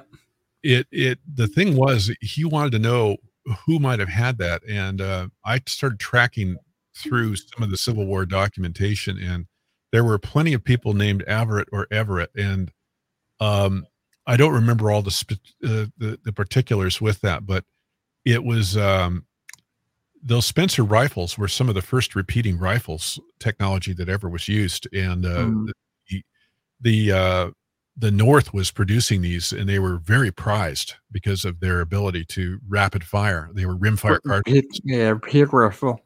Yeah, and so, but even Civil War, the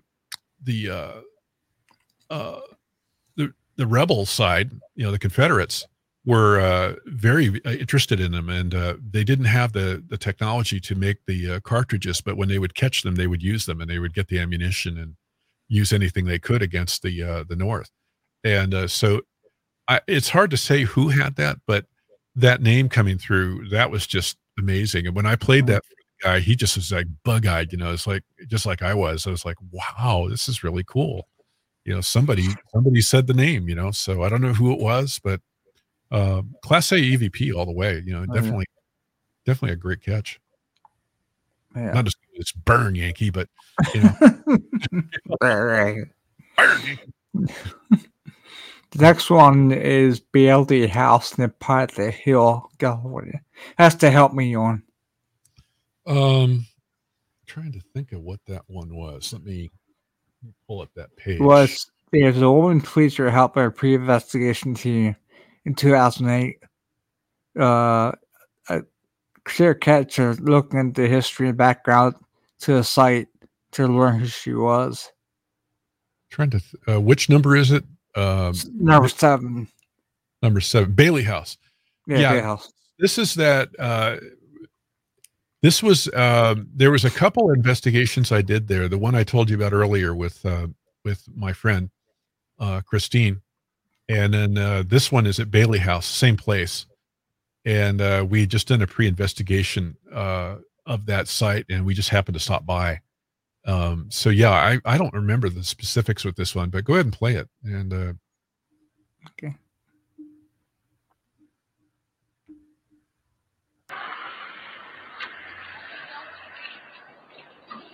Oh yeah, It's to help me here know. you can hear the. Yeah, that is like a really, there's something after help me too, I think. yeah, there is. There's quite a bit on it. But it's one of those EVPs where you get the actual tonality of the voice. And yeah. Play it again. You can tell it's the same voice too, and two different things. So yeah, and sound female on me. So yeah. Wow. Yeah, that's a good one. Yeah, that's clear. Right. That's a good one. Number 6 is Wolf Manor, the Clovis Sanitarium. I hate out. Yeah, there was a bedroom. It's that place is no longer there. The city of Clovis bulldozed it to the ground because of the guy who ran Wolf Manor. I think his name was Wolf. That was originally the Clovis Sanitarium. It was an insane asylum, and it was a terrible, terrible place. Other than one other place, which I mentioned in Ione with that boys reformatory, I came away from that one incredibly ill from it. The stuff that went on in there was horrible, and when I went into one of the bedrooms, was a woman named Mary. It was Mary's bedroom. And the EVP that I captured there was just, it was just dark. No other word. Yeah, go ahead and play it. You'll hear it. Okay. Here we go. Very dark.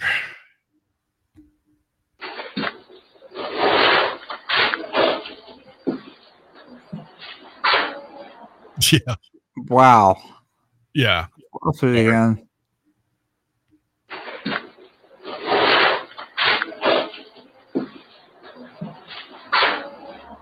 Wow. You are out. Yeah. Wow, just commanding me to get the hell out of there. And trust me, I had no trouble leaving that facility. That there was a lot that went on that night. I got some other great EVPs. I worked with TAPS there for a while. They had Amy Bruni was there, and Irish guy. She's nice. Yeah, he was really cool. I loved working with him. He was super cool to me, and Amy was real cool. We did a lot of really neat work there, but I was ready to come home, and it took me about 3 days to start kind of feeling like myself again. After that, it was so sad in there, and so I'm really glad that the city did take it down, because Dead Files did an episode where Amy, the medium from that show, went in, and she told Todd, I think his name was Todd Wolf. She told him, "You can't open this as a hotel. This is never going to work." And the city, I think, basically watched that episode, and they took action, and they basically seized the property and said, "No, you can still own the property and probably turn it into a parking lot, but this building's got to go. It's just not going to be good." And there was just a lot of terrible things that happened there. The abuse of the patients that went on in there, bad, very bad. My grandfather was a research neurosurgeon, and he ended up having a heart attack at the operating, and he had to quit neurosurgery, and he went into psychiatry. And he ran the DeWitt Mental Hospital. He was the lead doctor there for quite a few years before he died in 1962. And they did the same thing. The county did the same thing to that facility when they basically closed that. They went in and demolished it because it was that bad. And, my grandfather died on the premises. He had a massive heart attack and died at his desk. And I've always wanted to go back and take a look at the county offices because they built county offices right on top of it. And I've always wondered just how haunted those offices are. Right. As a result of building right on top of that. But going in, I would recommend to people, if you're going to go into places like these with that kind of history, your health needs to be tip-top shape. Don't go in if you're having upset in your life.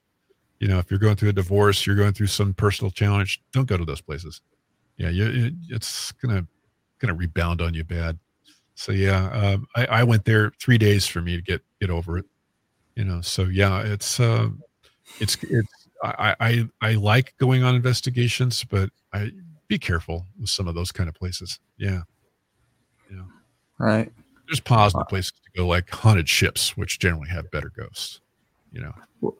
This next one's seems a little better. It's called Like Me. It's Fair Play Cemetery in California. Yeah, let me look at that. That's number 5. I don't remember that one. I haven't played that in a while. So yeah, let's just see what we get. Okay. Yeah. Okay. Here we go. You look like a likely person who would like to talk.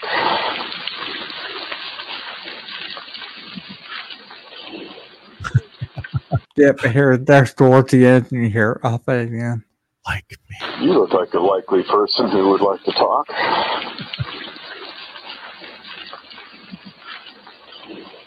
Yeah. Yeah, right towards the end, Like Me. Well, I like that one. Yeah, there was rain going on, and yeah, I thought it was rain. I heard rain. Yeah. Yeah, I remember coming back from that one. I was literally just soaked getting back into my Mustang, after being out in that. And I recommend to people that if you have thunderstorms going on or you've got a lot of rain going on, great time to do EVP work.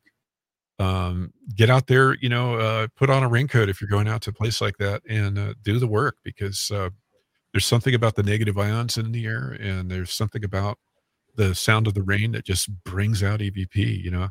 There's a reason, the old days say, if you read some of the old literature, it was a dark and stormy night. That's because spirits love that, and yeah, you get great EVP too. So look for those dark and stormy nights. I love recording in that stuff. Yeah.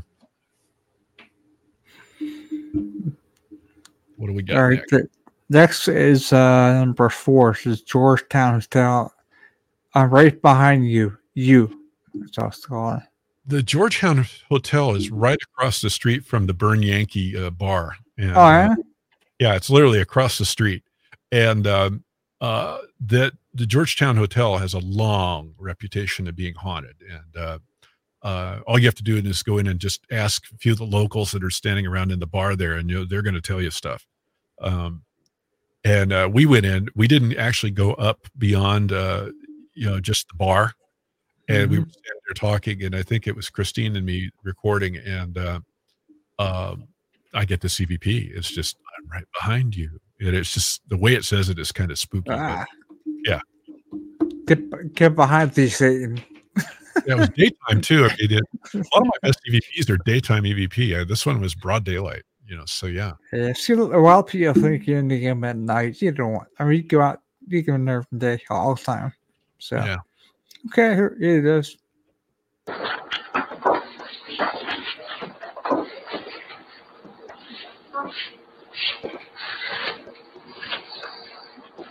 Yeah.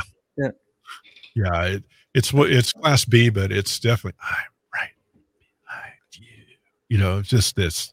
I'll play again. Yeah, play it again.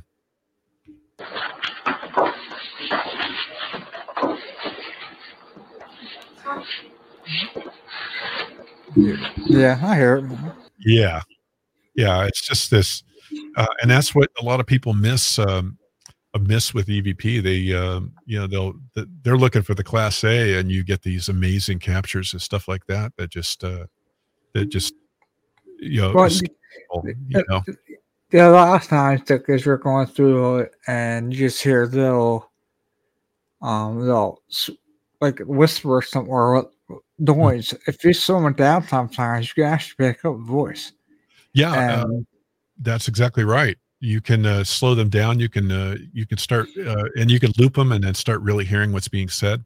yeah, And a lot of times you'll realize that there's way more messages on a typical EVP recording than people would think.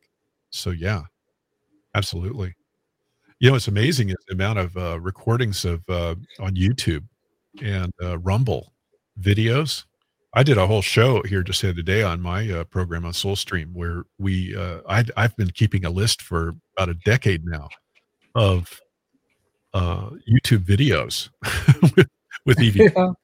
And I got to tell you, I mean, it runs the gamut from everything from cooking shows to stuff, people doing shows on, restoring old cars. I've got that. I've got a couple of dumpster divers that It's fun to watch. yeah, it runs the gamut. And another guy who likes to explore old abandoned mines, he was having amazing EVP captures. And a lot of them don't even realize that they've got EVP in their video till I pointed out. And then I finally learned to not say anything because it would spook them. You'd say, I'd come on YouTube and comment and say, hey, you got an EVP and, I'm an investigator and this is what I do. And yeah, when I said that to the two dumpster divers, they pulled all the videos and I never bothered to make a copy of the, of what they had actually put out there. And this one, the guy's name is Steve. I won't say the rest of the name, but Steve, the dumpster diver, was standing up there and he's commenting, his wife is filming and he's commenting about how cold it suddenly got. It's summertime and he's going, it's really chill in there and it's cold. And then this amazing EVP happens and they're live broadcasting on YouTube. And, and I watch it later when it's just in regular playback mode. And here's this amazing EVP. And they never noticed that because they're not looking for it. And so there's just a ton of streaming EVP out there. People, if you hear this stuff, definitely send it to me because I put it on the list and then, I will play it on the show and, make an excerpt of it. But I'm building my list back up. I played on my show a decade's worth of my captures, and we did a couple hours of that just to talk about, how these EVP form. But I've also on some main shows. I won't say what it is. It's one of the main, but they were doing a residential case, and I picked one up that nobody out there did pick up. And I went back onto the site, and people also commented they heard it too, but they didn't pick it up from their show. Yeah, realize that they spot check their audio. They're not going to listen to the whole show. They're being paid the hour. They're not going to go through and do a lot of work to clean that audio up. Right. Now, there's actually I've been doing some research into old Soviet and early American space program audio. And it turns out there was quite a bit of EVP being picked up on those. And NASA got so upset about it, they started sanitizing their audio. They're paying a very good attention now. I was taking some of the audio from the more recent rover landing, and they were playing some of the audio from Mars, and it's been absolutely just wiped clean. There's nothing in there. And I even took audio from the in-flight tests that they were doing of audio that they released to the public, and it's literally they filtered it out on purpose. And but don't think that the space program doesn't have EVP, because they do. And the Soviet Venera lander that landed on Venus, there's some interesting stuff that I picked up, and I did a article on it on my Wow. my Soulstream. I think it's either on the Soulstream or Ghost Rider Paranormal site. I can't remember which one, but I did a look at it really in depth, and then the conclusion I came to was either the EVP formed here on Earth while they were processing the audio somewhere along the chain of custody, or that it was actually picked up on Venus. And and the question is, I'm kind of leaning more to it being an earthly cause, but the point is that we need to start looking at audio from all sources, including off Earth. And some of these things are going to be recorded. Now, the Apollo astronauts picked up audio.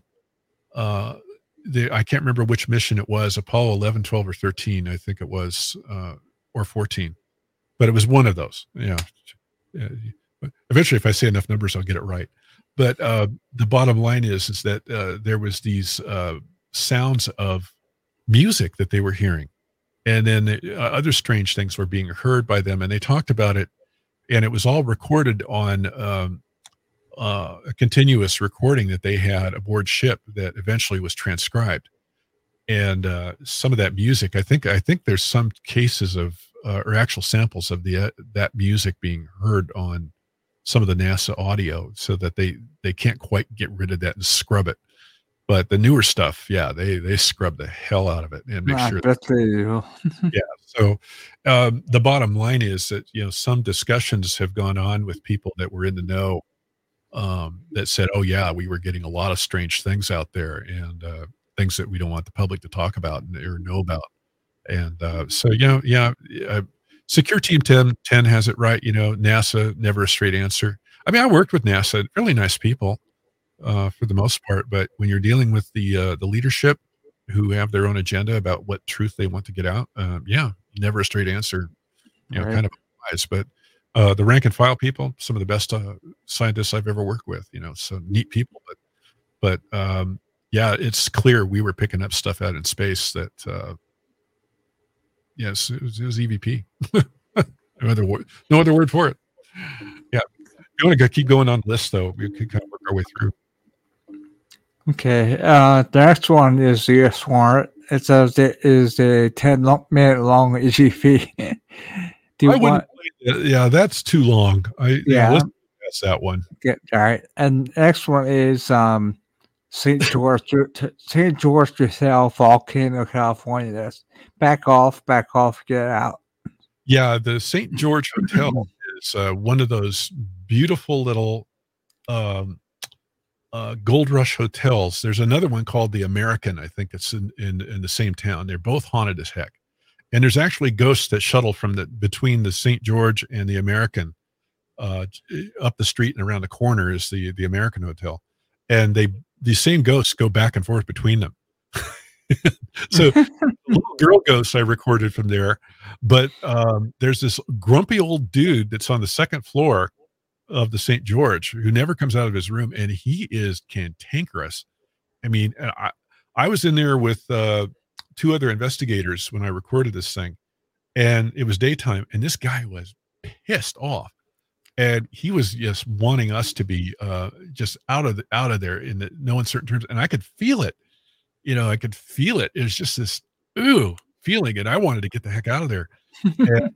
And we finally left because everybody was feeling uncomfortable. And then later on, I played the CVP, recording or analyzed it and pulled this out. And I'm like, oh my God, this guy's ticked off. So yeah, go ahead and play it. You'll hear.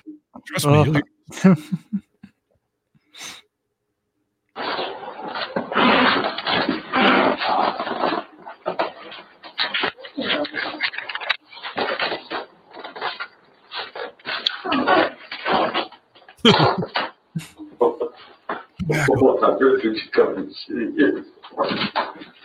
I hear how my voice is kind of a strange little fun getaway, isn't it? Yeah.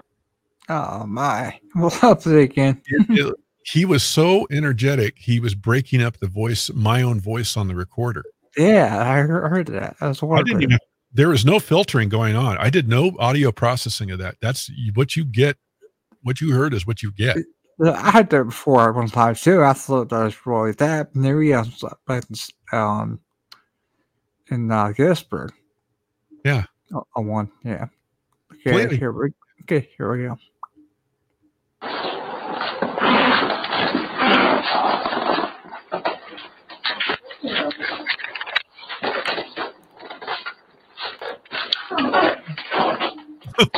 Yeah. It's all right in the beginning. Girl, my book is popping Back up. off, and get out. It's kind of a strange little. Yeah, I hear it.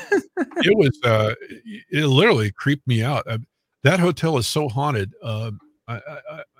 I can't even begin to describe the stuff that would happen. We went out for dinner the night that we stayed there, and the hotel we stayed there on I think we stayed there Halloween night in 2008. And we went out we found a Mexican restaurant that was open. So we went out and had dinner that night. And I left a recorder running on my bedroom on the second floor I was staying in. And I locked the door and left. And when we came back, I did the analysis later. There was something was touching the recorder and literally bumping it. And then we were hearing thumps and bangs all through the hotel.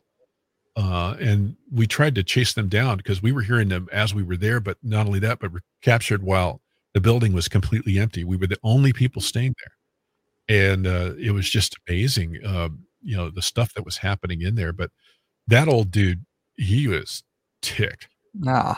His space. And I pity anybody that stays the night in that room because he will make your night a living hell. Let me tell you. Won't get much sleep. Yeah. So, yeah, what a character. But I've run into spirits like that. They just are very territorial. And, and now it's like, that was early before I really the whole bit of manners. But, that spirit's got to know it's a hotel. Right. Hotel. I mean, why are you? Why are you still here? Yeah, why are you carping about this? I mean, somebody needs to cross that dude over. I mean, he needs some. Yeah.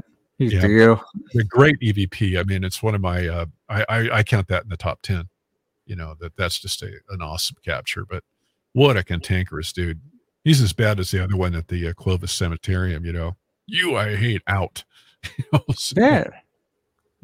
You collect a lot of good ones every year. That's for sure. Yeah, and I've got a ton more. I mean, my central. I've redone my library, my EVP library, and I've got, I've been pulling them in. I had them scattered all over the place, and I finally got it all centralized, and I've got a managed library now. And so I've kind of going through and reanalyzing old cases and with new tools and just a lot more experience. And there's a lot of new stuff that I'm finding on old cases. So, yeah, I just bought a 4 terabyte external drive, so I'm good to go.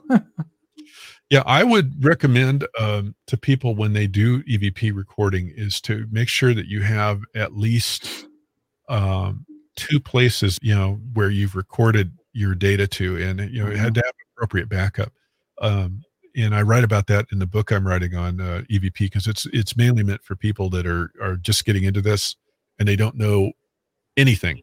And the idea is to get them introduced to just some real simple concepts of IT management for their libraries. I used to manage telemetry and 9-track tape libraries, 8mm tape libraries, all kinds of physical media.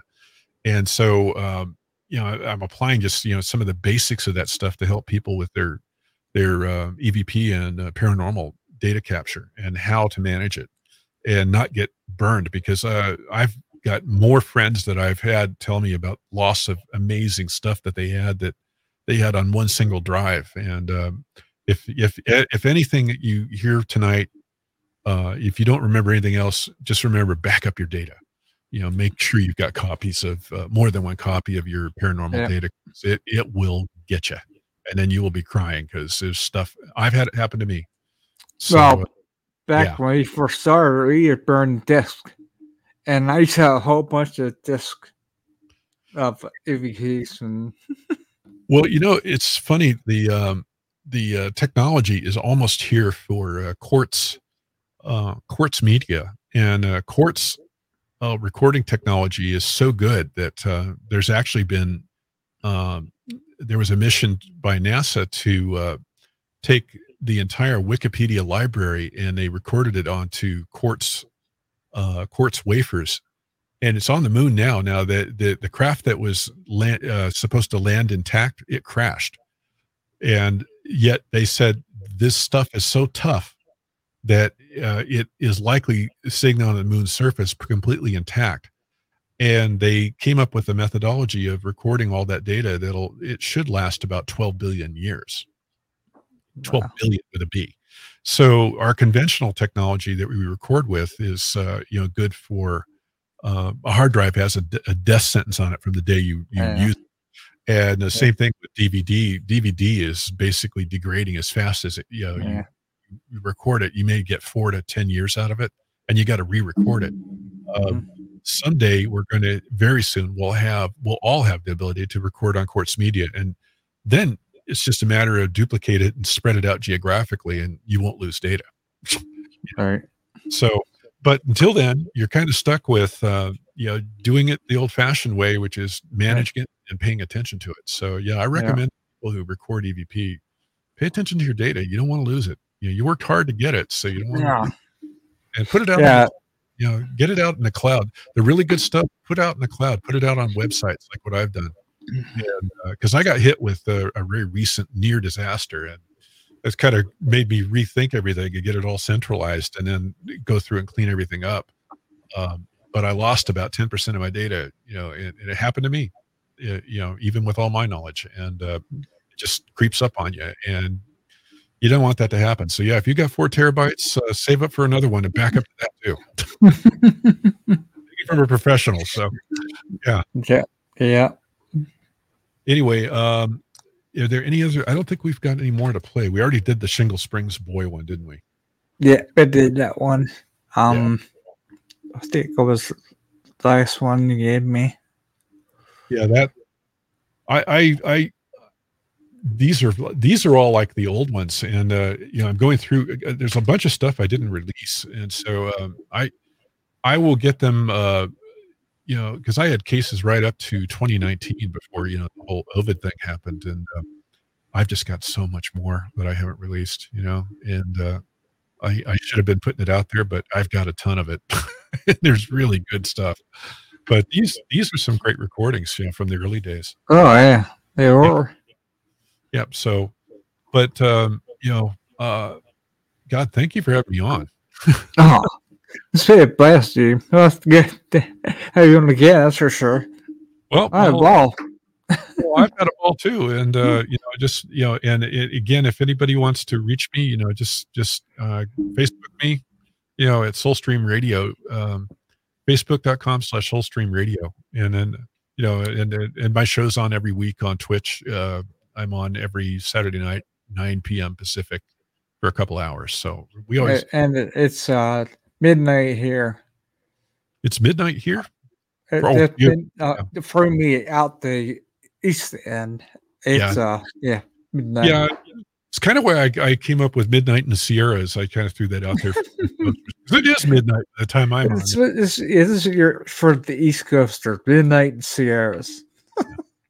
Yeah, but we take our show too, and I podcast that. I take the audio and extract it from the Twitch show, and then I think the terms of service are 24 hours, and then you can take the audio or video and rebroadcast that on another platform. Yeah. But I take the audio and stream that out as podcast, and keep it going. But I love broadcasting on Twitch. The mighty Twitch, great place with StreamYard. It actually records audio and video. So I already have a file after this. Out.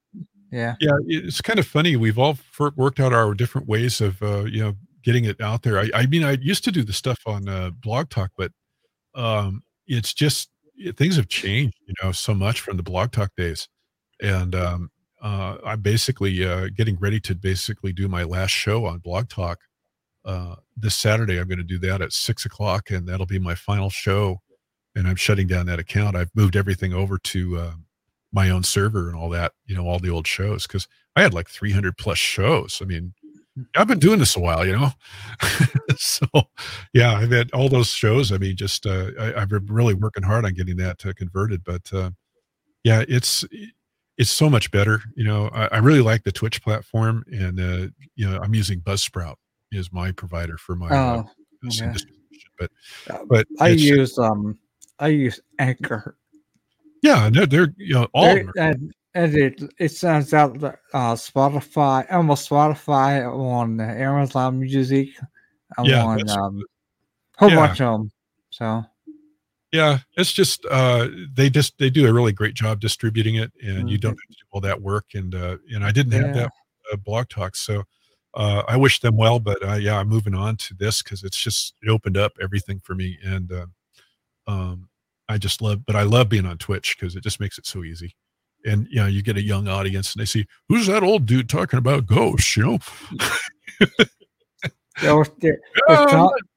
still got my hair, though.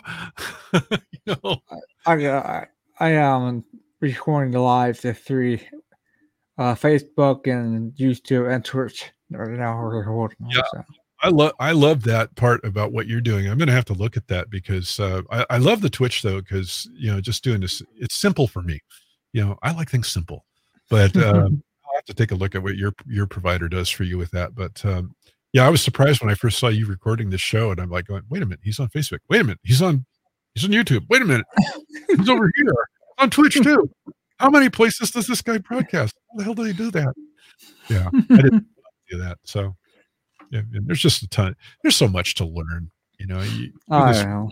And you think every time I think I know a little bit, I find out how much I don't. And that's the whole point with even the paranormal work.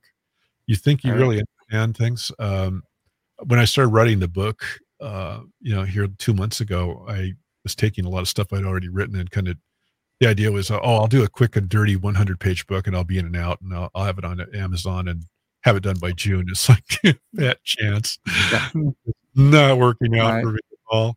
And I found out everything I knew about EVP and the spirit world. I've been going through like a major revolution in my thinking. So, I've got a lot of field experience, but a lot of the theoretical knowledge and the foundation of EVP and the history, I thought I knew, not even close to right. So it's actually, I think that this is episode 41. I think now. Well, I'll get the foot. Yeah, get the foot. Yeah, I've 300. I did 300 and gosh, I think I did 318 or 319 shows on Blog Talk, and then I've got another, 20 or 30, I think, on Twitch so far. And but I've worked out this pattern, and it's working great. So, but my friend Kathy Bradshaw, I think you probably heard of her. Kathy Bradshaw and Blog Talk, she did 1,500 shows. I mean, you want to talk about, she was experienced. She died in 2015, but they kept the show going too for a little while. But the terrible thing was that when she died, the account went inactive and Blog Talk purged all the shows. And so we've only saved a portion of them. I'm trying to help get as many back as we can. Oh, but yeah, they literally purged them. And so many of these shows go, with all this great EVP and paranormal guests and all that stuff goes by the wayside. And the only thing I can recommend to other show hosts is archive your work, because it can go so quick. It'll be gone before you know it. And we've saved, I think, about 100 and some odd of Kathy's shows out of the 1,500. So there's a huge. But she actually came through on one of my EVPs the other day, which I did not provide for you, but I was doing some of my EVP work here in studio. We do weekly EVP captures with something called Big Circle. And the whole thing behind Big Circle is there was a real golden age of EVP going on, where a woman named Martha Copeland, who I've just actually made her acquaintance, and she's a really big figure in EVP history. her daughter was killed in a car accident, and Oh, the daughter began coming through for her cousin on a computer, and Martha found out about it and started getting into this very seriously, and started hanging out with Sarah Estep, and the rest was history. But the daughter said they were asking her basically through EVP, who are you working with on the other side? And she says, Big Circle. And so what ended up happening was there was a big circle movement on this side of the veil, and people began recording every, I think, first and third Thursdays at 8 o'clock their local time, 8 p.m. local time. And they would begin 3 to 5 minutes of EVP recording. And I've been doing that, but we've been doing it once a week. It just seems to work better, although I missed last week for various reasons. But generally every week we record at the same time. And the spirit world, if they see you're dedicated, they're going to start coming in and working with you. And but I think it was the second week I was doing Big Circle, I recorded, and Kathy came through. And she, in her typical good humored voice, I can't remember what it was she said, but she said something very humorous. I just can't remember what it was, but it was basically that she was encouraging me to keep recording, and and she was there. If you can actually hear her talking on to her husband, because she was involved in EVP with all these big hitters. If you go out on 1-800-heaven.org, that's Deborah Caruso's old website. And Debbie Caruso was another major EVP player. And she had a lot of stuff. There's another site called listentothisforme.com.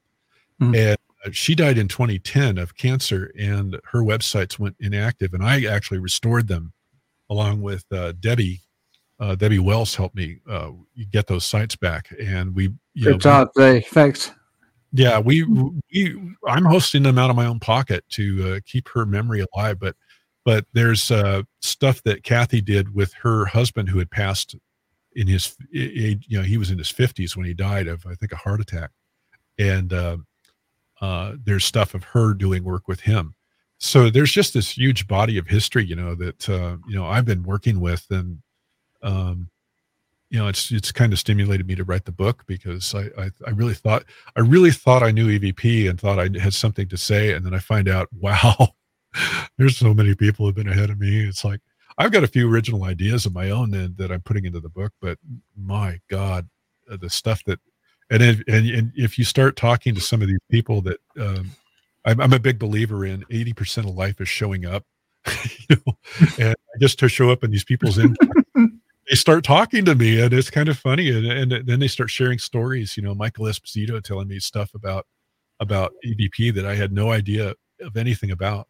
And so that's what's all going into the book, is to try to kind of show these new lights on things that people never heard.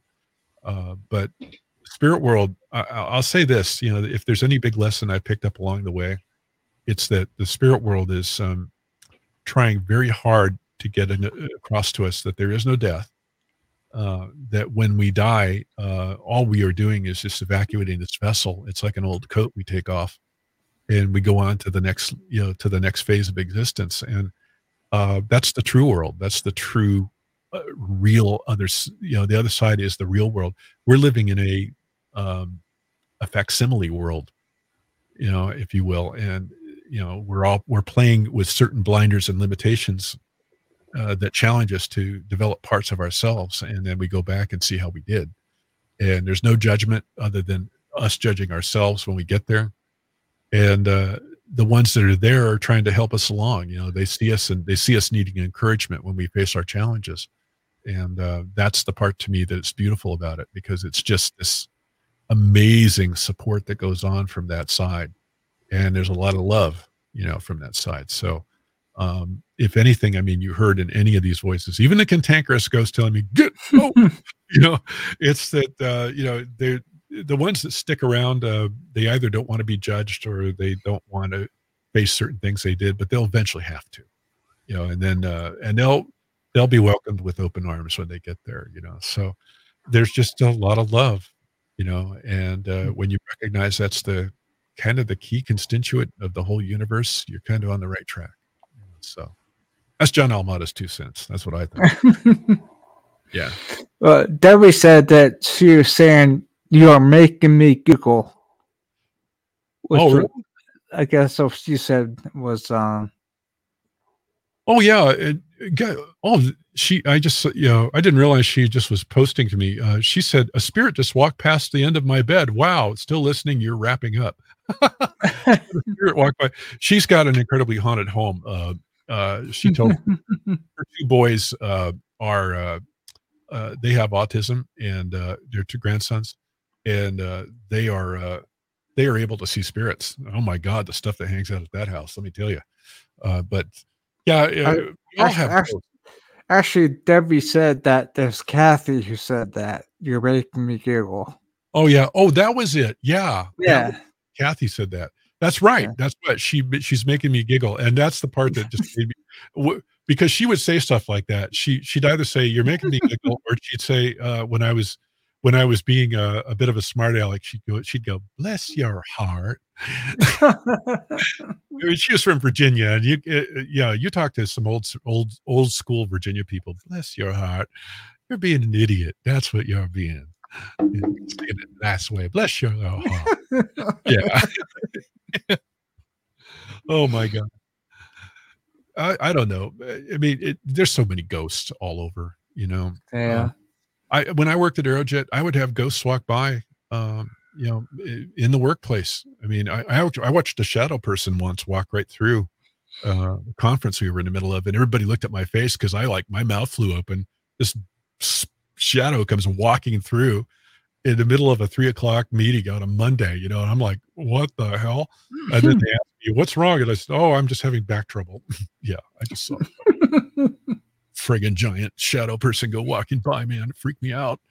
But, yeah, I never have figured out shadow people. I don't get the shadow bit, but, some people are scared of them. Other, me, the one that was in my house seemed friendly enough, and it touched my hand. I don't know. I don't know what to make of it. But bottom line to DBP, going back to that, it's just cool that they will leave these messages. I mean, the drill. I mean, you've recorded thousands of them. Yeah. Yeah. It's just, most of them are going to be these positive things. Just to know they're there, man. And they're watching. And they're watching you. They're watching you when you have your coffee and you're cursing. Yeah. So. Can't wait to get to our investigation in August. What investigation are you going to be doing? Wouldn't that Post-Town Elementary School? Mm-hmm. That's actually on my birthday we're going. We did a whole weekend there. So. Oh, that sounds like it's going to be good. You going to live broadcast it or what? We'll probably chime in if we can get it out because it's a school out. And we did it already before last year, and that's where you got that ball video I showed you. Yeah. We're looking forward to going back to it again. This time we're staying for a whole weekend. Yeah, I'm going to be doing. There's an old haunted hotel that's down near Coloma that burned down back in 2015. It literally burned to the ground, and there were lots of ghosts there. And I'd actually stayed there one night before, and I'm thinking of going there and just leaving what I call a drop recorder. And it's basically you just take you can take a video camera or a just standard audio recorder and weatherize it. I like to insulate them with styrofoam, and then you just spray paint it with camouflage colors, the styrofoam, and then you go stick it out in a place where it won't get wet. And you just leave it there overnight and come back and get it the next day. And I've gotten some amazing stuff with that. You don't have to be present to get EVP. I mean, you can just set a recorder up, and any ghost goes walking by is going to set it off. Any spirit. There's just countless ways to get inventive with getting EVP. So, but I've done that and gotten amazing stuff. Although I did get fooled once. I thought I was getting spirit touching things, and then the deer. No, what it was is I thought I was getting spirit touching it, and I come back with a video camera and put it facing the recorder, and it was mice. Oh boy. It's just a little touch thing. I'm just gonna, and you'd hear the singing, and I'm thinking, I thought, oh man, the spirit's touching this. Oh man, this is so cool, and it was such a great. It was a bloody bunch of mice touching my recorder, just moving it around, and batting it. Damn rodents.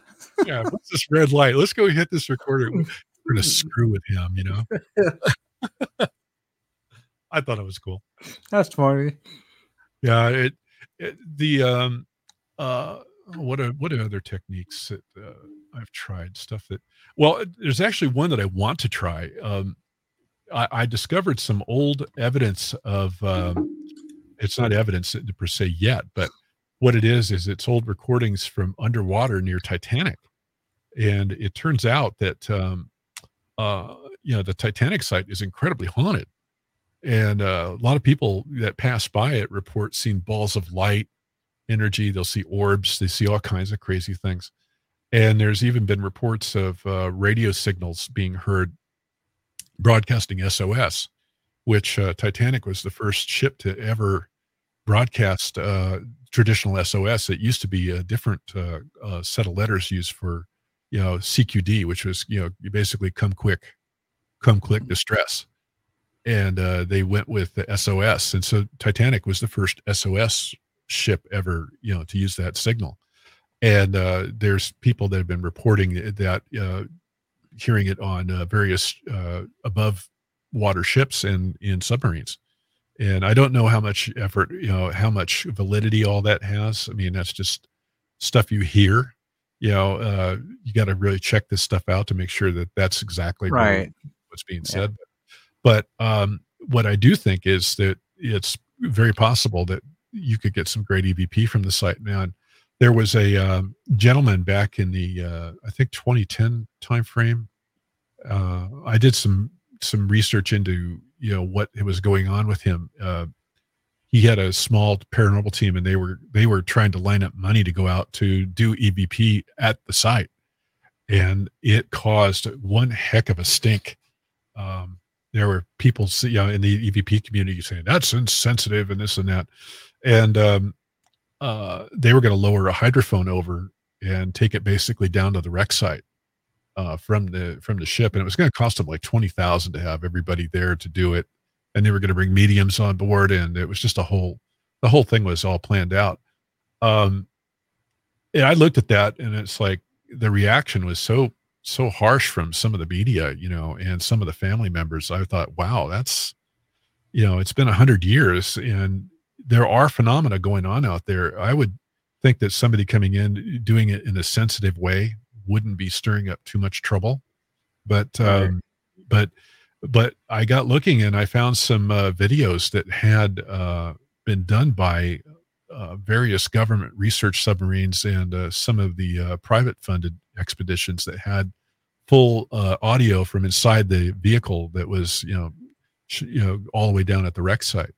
And so you have a perfect opportunity to go through and do EVP analysis on the existing audio, and which I tend to think that probably they'll have some good captures in there. I've never done it. I mean, I made some notations about, the evidence, but if somebody else wants to try it ahead of me, go for it. Cause I'm trying to write a book, but the bottom line is there's so much audio evidence from that wreck site that's already there that it would be a good idea for somebody to go through and run the analytics and see what they come up with. Because I just think that there's going to be voices captured, and the ship is disintegrating as we speak. I mean, it should basically, they're saying it's accelerated its death plunge into a pile of rust. They're talking between 2030 and 2040. I think it's going to be basically just a rust state, and all that's going to be left are the glass and leather items and things like that will basically mark what's there, as far as that ship being a graveyard, but there was so many people that died there that has got to have left a psychic imprint. And not only that, there are probably intelligent spirits hanging out in the area even today, so these wreck sites are very an open area for developing EVP technology, with hydrophones. I've always wondered if it was possible to really do that. And I thought I was being original, and found out a lot of other people have been thinking along the same lines. Yeah. Mhm. So, it should be possible to do that with, just off the shelf technology for, simple things that, where there's been accident scenes with boats and things like that people can, start looking at and see, can they pick up anything? But yeah, me with my bad back. I mean, you know how bad my back is. I can't go do I this. got bad back too. Yeah, no. I've got degenerative disc disease. I'm 62. Hell, I'm not a spring chicken anymore. I can't let some young buck figure that out. You know what I mean? But these, pushing the technology, it really needs to be done. And there's still new areas to explore with this stuff. And Oh yeah. but EVP has a bright future ahead of it if people just keep going with it and ignore the scientists, because they don't really give a damn. Anyway, they don't want to talk about this. Well, we'll just No. merrily away and keep producing the evidence until we have like an ocean. It's so deep that you can't ignore it anymore. But yeah, Right. yeah. It is That, warm. that's your cat coming out in the back. What's that? Your cat behind Jake. Oh, that's my kitty Sheila. Oh, What are yeah. you here? Hello. There's my little girl. Are you? Oh, you want? Well, I already fed you dinner, and I gave you a whole bunch of extra treats.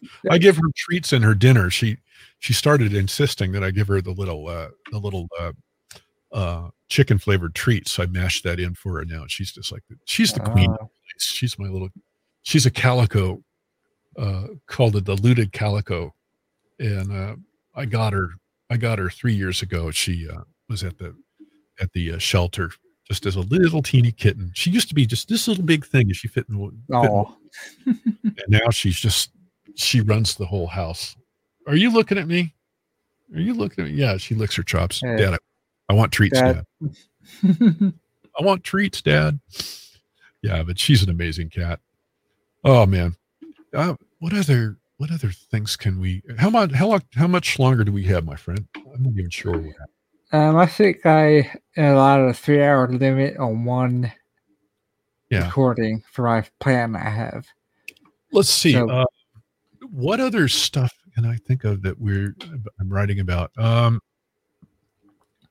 We covered this stuff with the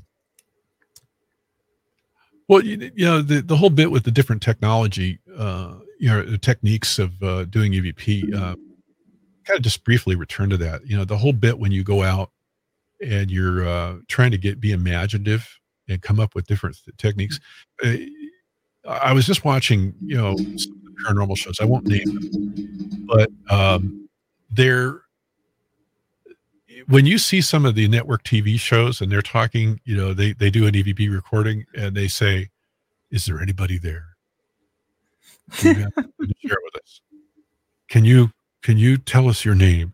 I mean, how are you going to look? Yeah. It's fishing. You're going out fishing. Put a nice worm on the end of the hook and go put something juicy out there to get them in. If you're going to go fishing, you got to bait the hook. You're not baiting the hook. Little piece of advice: just bait the hook. Talk in terms that they understand. Talk in terms of their lives. Talk in terms of knowing their history. Sometimes they try to do it, and you see that, but it's almost like a tired response. I think some of these guys have been investigating so long they've never really taken the next step and remembered that these are people. Right. You gotta talk in terms of people, and and once you start talking to them, from that point of view, and you're talking with them and not at them, and including them in the conversation, and treating them like they matter. Yeah, it's gonna open the door, and I think that's had a lot to do with me being able to get the kind of EVPs I do. But I was doing mediumship before I was doing any of this other work, and I don't know how much of that factors into getting good EVP, but I've had my theory that there's some evidence of that I think that there's some part of that does help with it. but I don't think that it means that, yeah, if you're not a medium, you can't get good EVP. I think that All right. you develop a, but I was writing about that today. I was writing before coming on here, that you can develop a relationship with your spirit guides on the other side and really make that thing shine and really get to know your spirit guide, if you want to call them your guardian angel. That's another terminology for something that is almost the same. If you can develop that, you're basically developing a relationship with the other side that's like a near constant presence with you. And that lights you up even more. And you become kind of like this flame that these spirits are attracted to. And, it just really brings in the results, So I hope that people, kind of take that seriously. Going in without a spiritual basis for communication, yeah, you'll get the EVPs. You might get 10, but I would walk in, in these cases and have investigators who I knew were doing no spiritual work at all, and they'd get maybe 1 or 2 good EVP, and I'd walk out with 30. I'm not bragging. It's not bragging. It's just I'm putting the work in. Right. If you're going to play tennis, that takes practice. And you're working your butt off to learn how to do that stuff. And this work takes practice. And there's no pay in this. I mean, really, I'm not going to make a lot of money off this book. I'm writing this mostly to help my thinking. And then if other people read it and agree with it or throw rocks at me and say, you need to change your thinking, I'll look at it and go, I was successful. Maybe I should consider these other opinions. And that's kind of the point of it. But you're really developing yourself when you go out and do this work. And I think it's the same with you. You've got this basic interest. You've never wavered. You've kept going, Scott, through all your life challenges, you keep going with this work, and you keep trying to do new things. And that's commendable. I mean, that's amazing. So that's what I keep going. And what else am I gonna do? I mean, I guess sit here and fret about it. So I gotta get out and do things. Yeah. So. Well, we're just a couple old guys now, cripples. We're still getting out there and doing this work, and that's the important thing. I'm just still doing my work, shepherd. Just have to move slower here, but yeah, I can get this done. But it's just. I really, I think we've learned enough, both of us, to have some things to say about it, and that's kind of my point in the book is just, I picked up a couple of things along the way. I hope it's useful for you, and pay it forward by, when you get to a certain age and you've been doing this same kind of work, if you really care about it that much, pay it forward by sharing what you've learned, and maybe you'll say some new things along the way, because who knows where EVP is going to go? I mean, in ITC work, the ITC stuff, I'm really starting to show an interest in because it's a two-way communication that's real time. This whole bit with the, radios that change frequency, the sweep method with EVP. It's not even EVP. It's ITC. It's sweep. They're sweeping the radio frequencies either in a sequential fashion or sometimes even random frequency. And it's still, spirit still is able to make these things be useful as a means of leaving EVP as words. And that some scientists call it pareidolia. I can never say this word, but they're saying it's pareidolia, and we're being tricked, and that we're just deluding ourselves. And there could be some truth to some of that EVP, some of the EVPs we get. But when they're saying specific things in response to you, that kind of shoots that right in the tail. There's intelligent responses that are occurring, irregardless of the type of technology or methodology we use. Mm-hmm. And, but I think that where this goes from here, I think we're going to see it lean more to devices that are better at ITC, at two-way communication. And hopefully it gets to a point where we can, get Class A quite a bit of the time. And I think that will occur. But, it's taken a long time to get to the place where we're at. You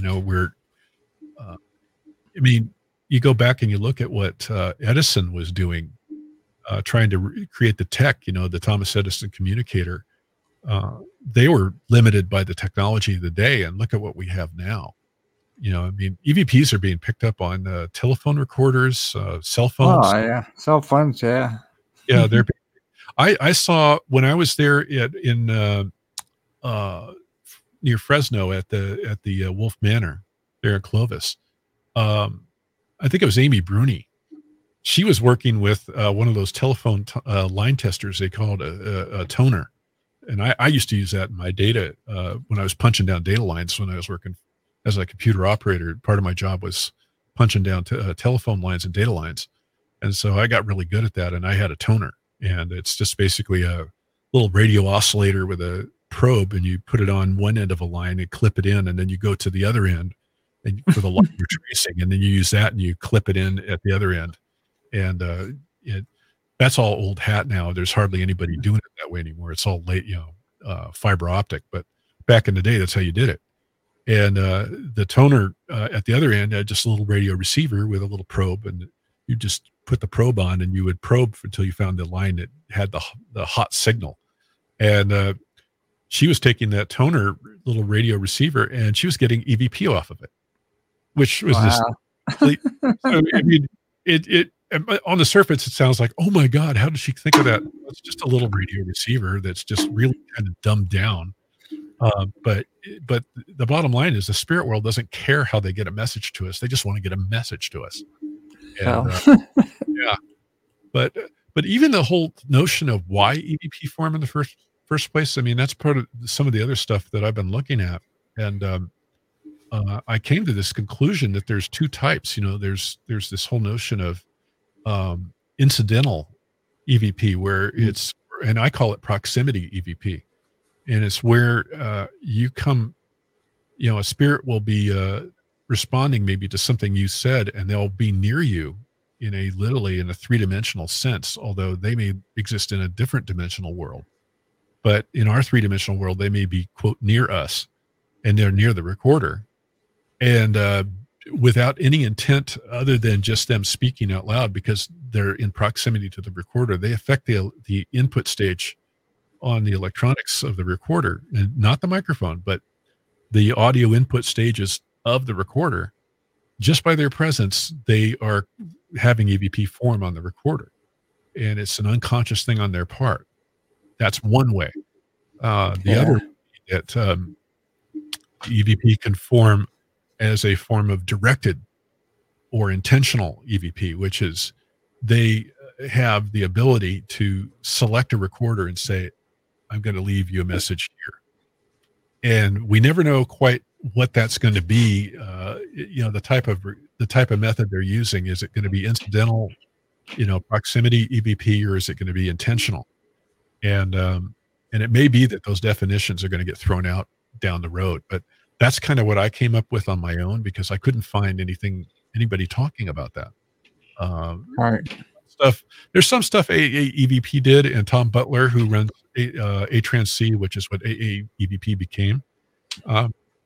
He talks a lot, but he's like an electrical engineer. And if you talk to electrical engineers enough, they speak a different language. And I'm just this ordinary, technical guy who tries to speak in plain English to people. So I'm looking at it, let's explain it to the mass audience kind of point of view, and without dumbing it down, but say it like you mean it kind of thing. And Tom is good with the theoretical knowledge, and he is extremely knowledgeable. I mean, I refer to his site all the time. Amazing fellow, but he speaks a different way. And but I believe though that that a lot of EVP, they're not even intending to talk to us, because there's some that that you'll do a recording, and I'm sure you've got EVP like this, where you recorded it and it's a couple of 2 or 3 or 4 spirits talking among themselves with no intention of saying anything to you, and you're picking it up. I mean, you got, if you got that, then that's pretty supportive. There's some kind of mechanism going on that's unintentional. It wasn't like one of them reached out and said, I'm going to include them in on the party line. It's more like, they were just in the proximity, and the recorder picked it up just because it could. And that's just a byproduct of their proximity to the machine. Still doesn't explain this whole thing with the two recorders side by side, and Right. EVP only gets to one of them, and it shows up in a different place on another if Right. it doesn't, because that's another weird aspect of their universe. I really, the thing that I keep hearing from the mediumship communities and from people who are doing, a lot of work with EVP and ITC is that time is different on their side. It's a completely different set of rules when they're over there, and they really have to struggle to, especially since they were human. They remember the old system, and they're suddenly back in this new original world they were from, and they've got to kind of make the juxtaposition, that they're dealing with these two different realities. So I think it's really hard on them too. They have to struggle, and they have to come down to kind of lower their vibration to get to us, and who knows, I mean, it's going to be fun when I get to the other side and I can finally go, tell me all the stuff that I got right. I got wrong. How much of it was I screwed up on, man? I would love to know that, because I know they're probably laughing through their backside right now going, oh, he's so screwed up. Isn't he cute? Isn't he cute? Yeah. Bless your heart. Bless your heart. Bless your heart. You don't know Jack. Yeah, so I don't know. But it's the mechanism by which they do the recording is intensely interesting how they do it. And when I look at the scientific community, their lack of recognition of this, that we're getting it on these devices is just astounding to me, because if we're getting it with consumer grade recorders, imagine what happens when you get a bunch of really first-rate minds together in a room with a good budget, a good R&D budget that could really do the right kind of science on this, because you could really take it to the next level. But I will say something that happened to me with my father, because I was having this discussion with him about 6 months before his massive stroke, and we were talking in 2006, and he was poking fun again at the paranormal work I was really looking into doing. And I said, well, what do you think? Do you think this stuff is real or not? And he goes, oh, we know it's real. And he just right off the cuff, he says this. And here he is, Mr. Rocket Scientist. He does let, my father, just a quick sideline here. My father designed the service module main engine nozzle and combustion chamber on the Apollo service module main engine. It was the AJ10-137 engine. I mean, this guy's no dummy. But he worked on a lot of different kinds of programs. And he just says this thing to me, though, and says to me, that, oh, yeah, we know all about this stuff. And I go, well, what do you know? And he says, oh, it's all real. And we developed all the technology. I was part of a project that did that. We worked out a lot of how the whole system works. We did blah, blah, blah, blah, blah. And he's going on. And all of a sudden he gets this, suddenly realizes he just opened up about the wrong thing to the wrong guy. And I looked at him, my mouth is open, and he goes, you didn't hear any of that. And I said, what? You just dangled a damn whale in front of me on the end of the hook. You're telling me that I'm supposed to sit there, that it's all bullshit. And he just zipped his lip up and says, I got to go. And he just walks out of the room. And I'm like, holy, yeah, God. He was frustrating human being sometimes. But I asked my mother about it later, because she says, yeah, he worked on that. He told me a little bit about it. And I says, he wasn't pulling my leg. And she goes, no. And I said, wow. So the powers that be know all about this stuff. They just don't want the public talking about it for various reasons. But it's clear there has been R&D work that's been done. They know quite a bit about it. If you take a look at Harry Potter, the Harry Potter movies, there's a lot said in there that's actually quite true. And this whole notion of the other world and being discovered, and the things that can kind of, the rules of how things work there, and, magic and all of that. it's not far off the mark. There's a lot that's basically correct there.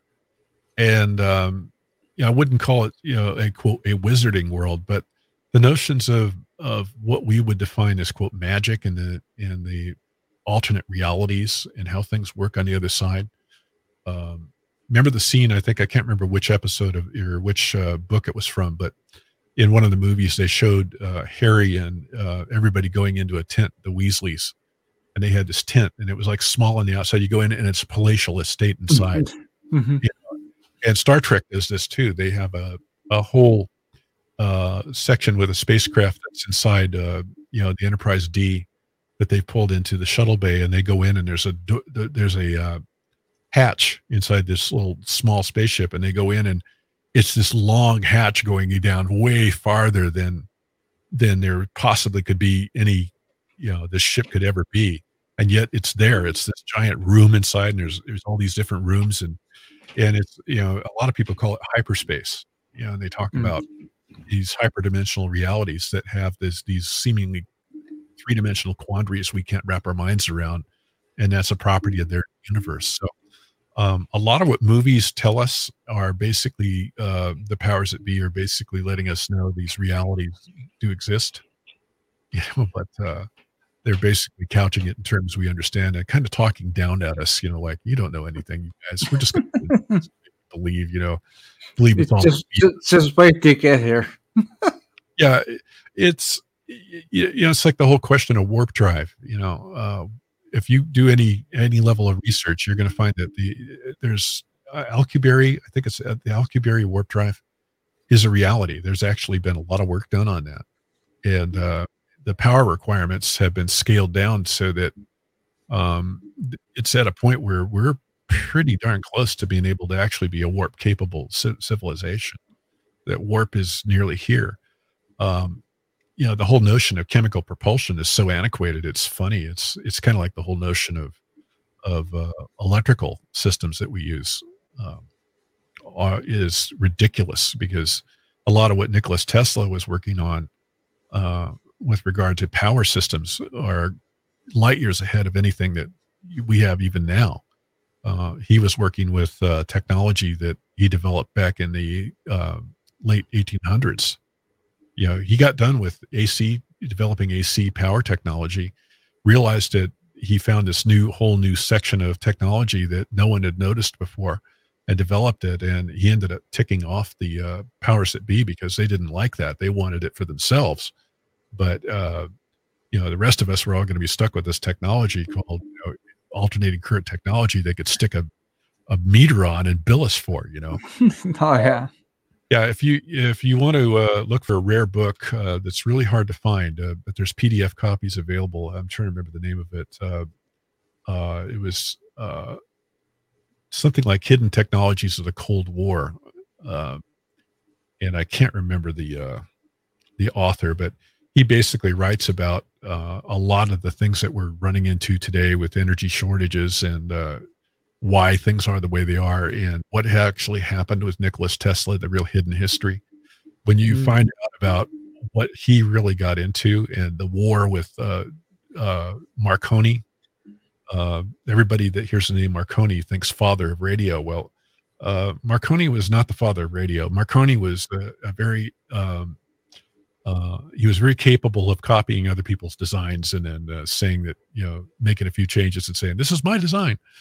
And he literally had a court proceeding to have himself declared the father of radio, which Nicholas Tesla showed up at and says, excuse me, I was doing this work far ahead of Marconi. Yeah.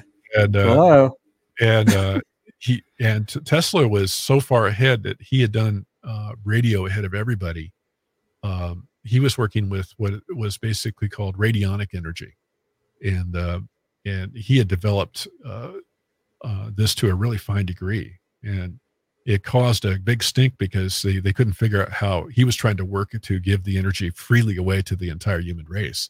And there were those who wanted to profit from it that didn't want that out there, and their view prevailed. But there's a reason why all of Tesla's papers were grabbed at the time he died. I mean, the FBI descended on that that hotel he was in and grabbed every bit of paper, and because he didn't have any family, I think, and that was the end of that. They grabbed it all, and but this guy was so far ahead of his time. I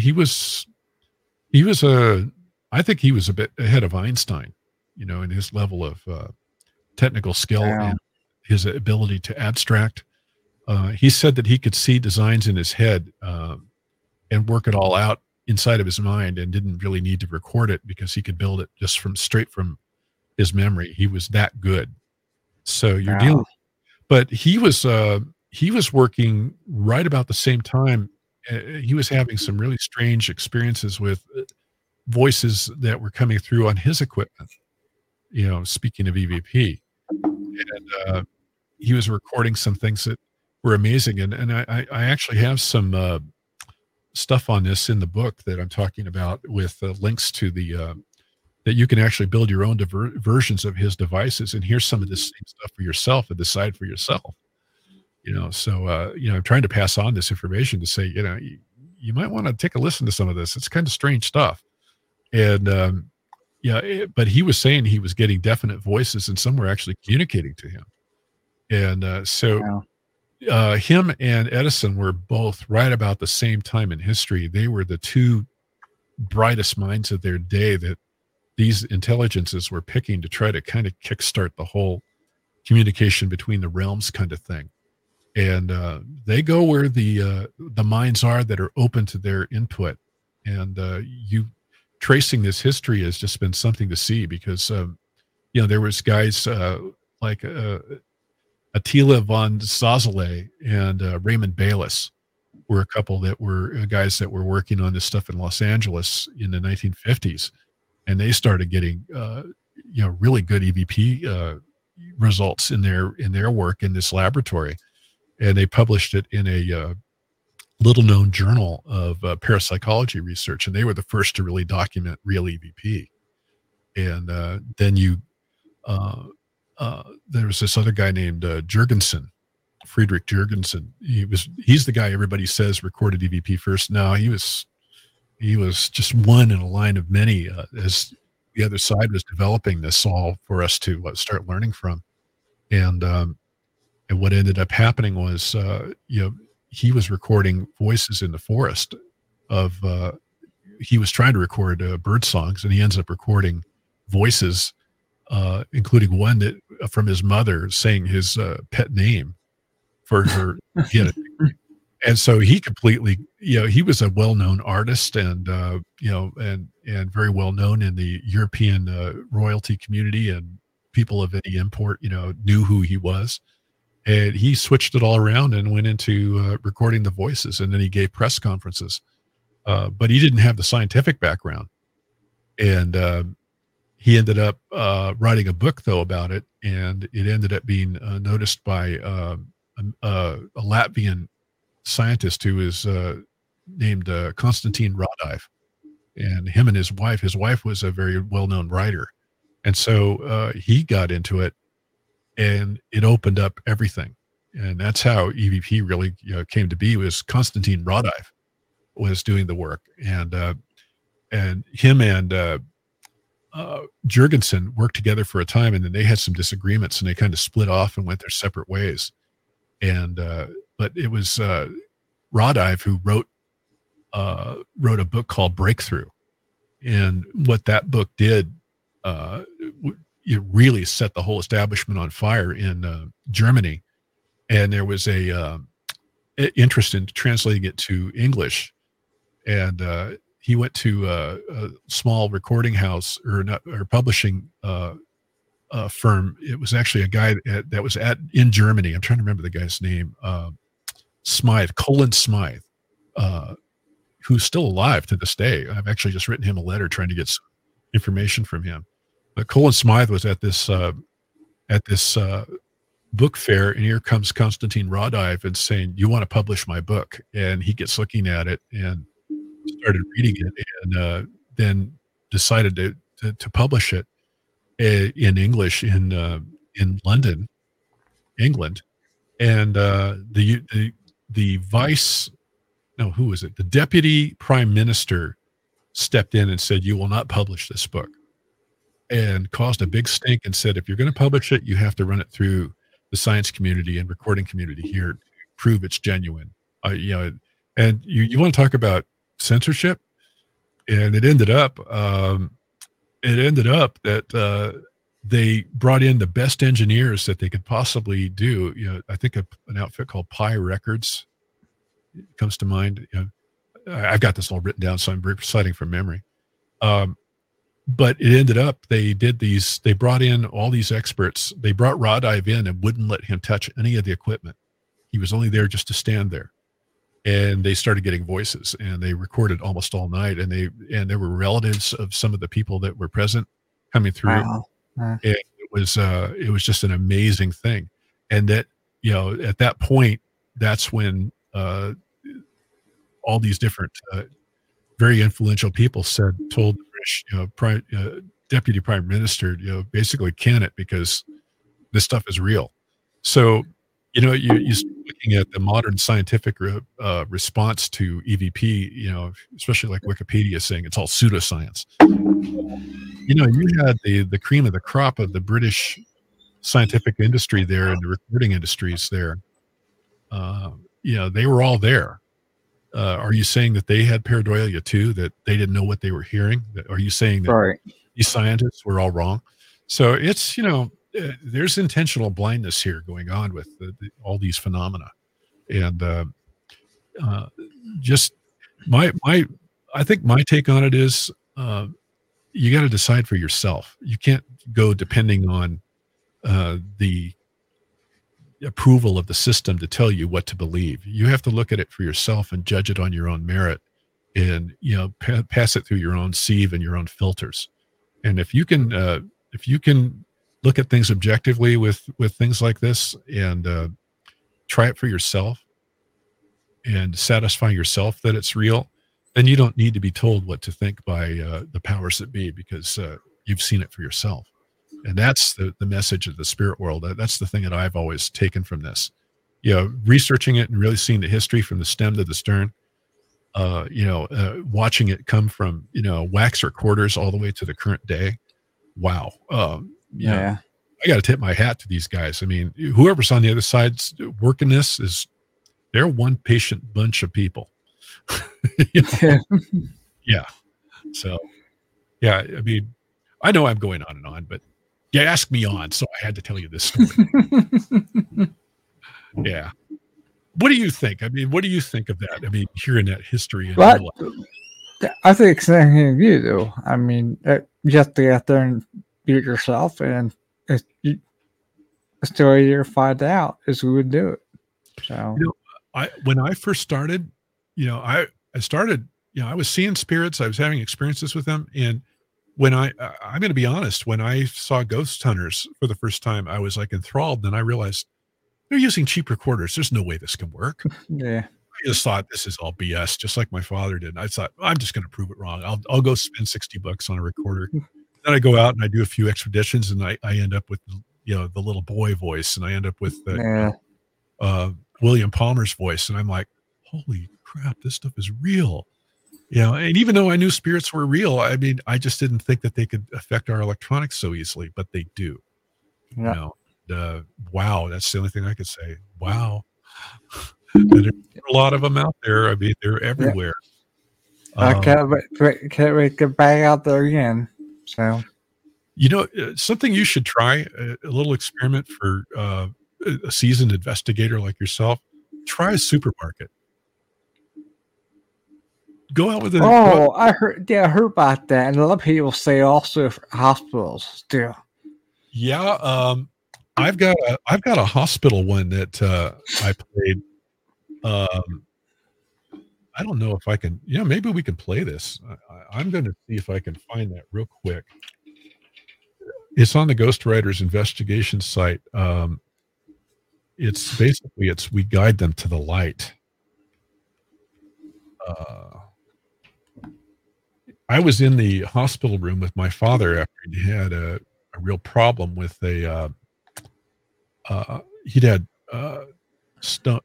They were basically these kidney stones he was having trouble with, and he'd had his stroke, so he'd been going through a real tough time. And I'm trying to find this. Let me see if I can find it on the local site. I can search on that a little better. I got him on my web server, local web server, so for it.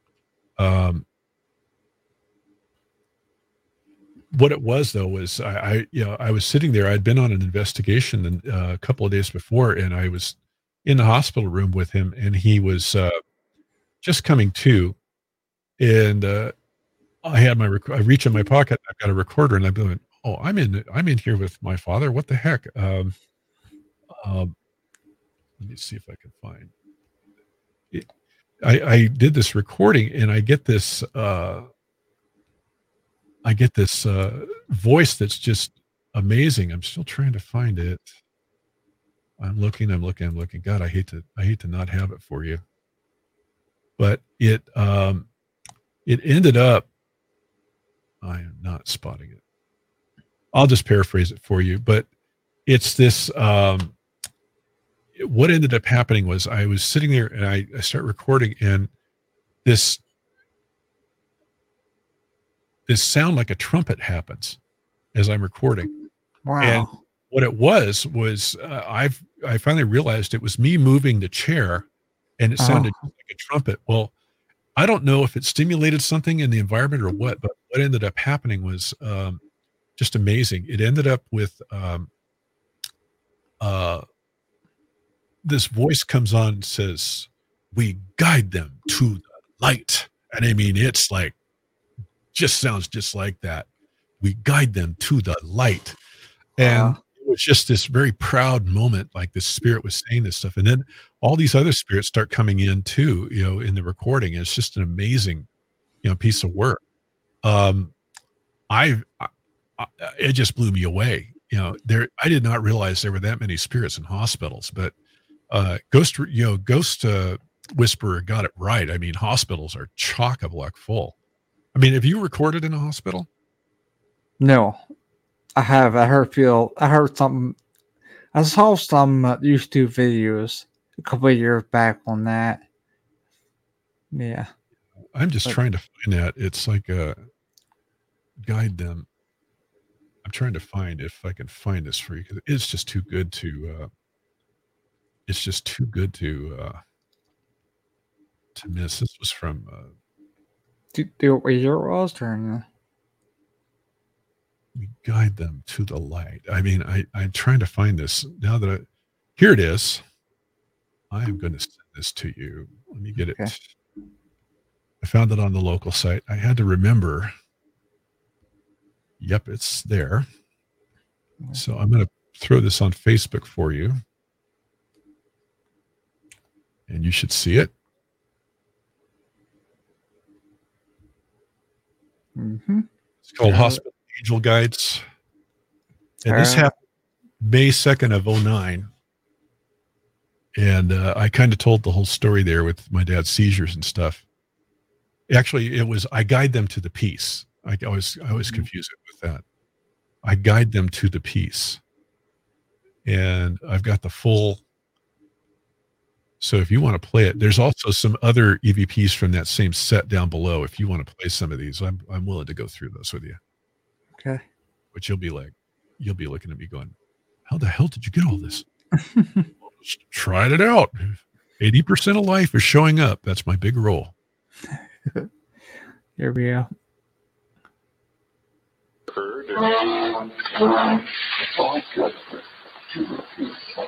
Wow. Yeah. Isn't that cool? I mean,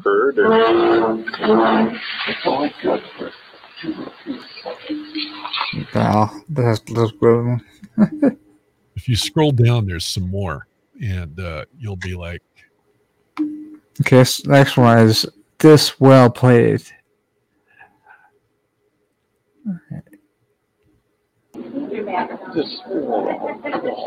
Wow. This well played. Oh my God.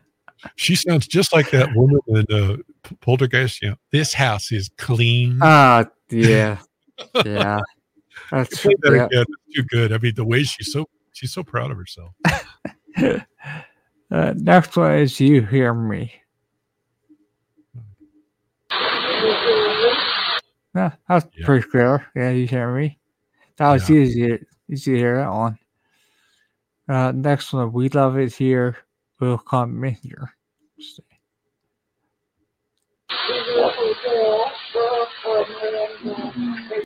Wow.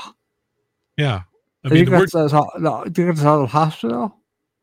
yeah, it was in my dad's hospital room. It was the spookiest thing ever. I mean, when I got home and I started realizing what I had, I was like, holy, how many of these did I get? But I think the one with that male voice coming in, but these are some of the few female voices, because that's definitely female Oh, speaking. yeah. There's no doubt about that. Next one, Green Joker. Have no idea why this would say this, but I think there was a surgeon that had come in and he was still wearing scrubs. And Okay. yeah, and I think that's what it was. I think, oh, he's a green joker. you know, Green Joker. Green Joker. Yeah. That's green funny. joker. And you notice the melodic voices they have. I mean, that's the thing that EVP have that I've never figured out. It's like they Yeah. you've heard Yeah. that. Oh, yeah. We get that a lot, yeah. Yeah, I've never understood it, why they are the way they are. Oh, there's even another one. Here's a lot. I'm going crazy. Okay, hey, here's I love it. This is good.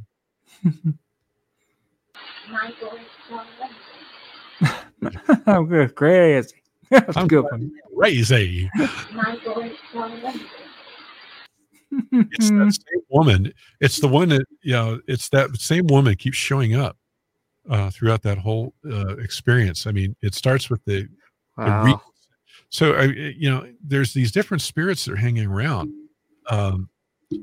and I keep wondering if that one with the light, I think that might have been one of the angels of death that hangs around hospitals, because if you talk to enough nurses, when I was dealing with my dad's seizures, so often the nurses, it would come up about my work, and then these nurses would start telling me stories of stuff they'd seen. And they were all talking about the angel of death coming in and experiences they'd had with him. And what was funny was the night my dad died, it was February 28th of 2012. And he was, we were with him, and it was about 1 a.m. And I just happened to stand up, and I looked out the door, and here goes this 6-foot-tall black figure in a cloak. And my knees my knees started to buckle. I actually almost went down.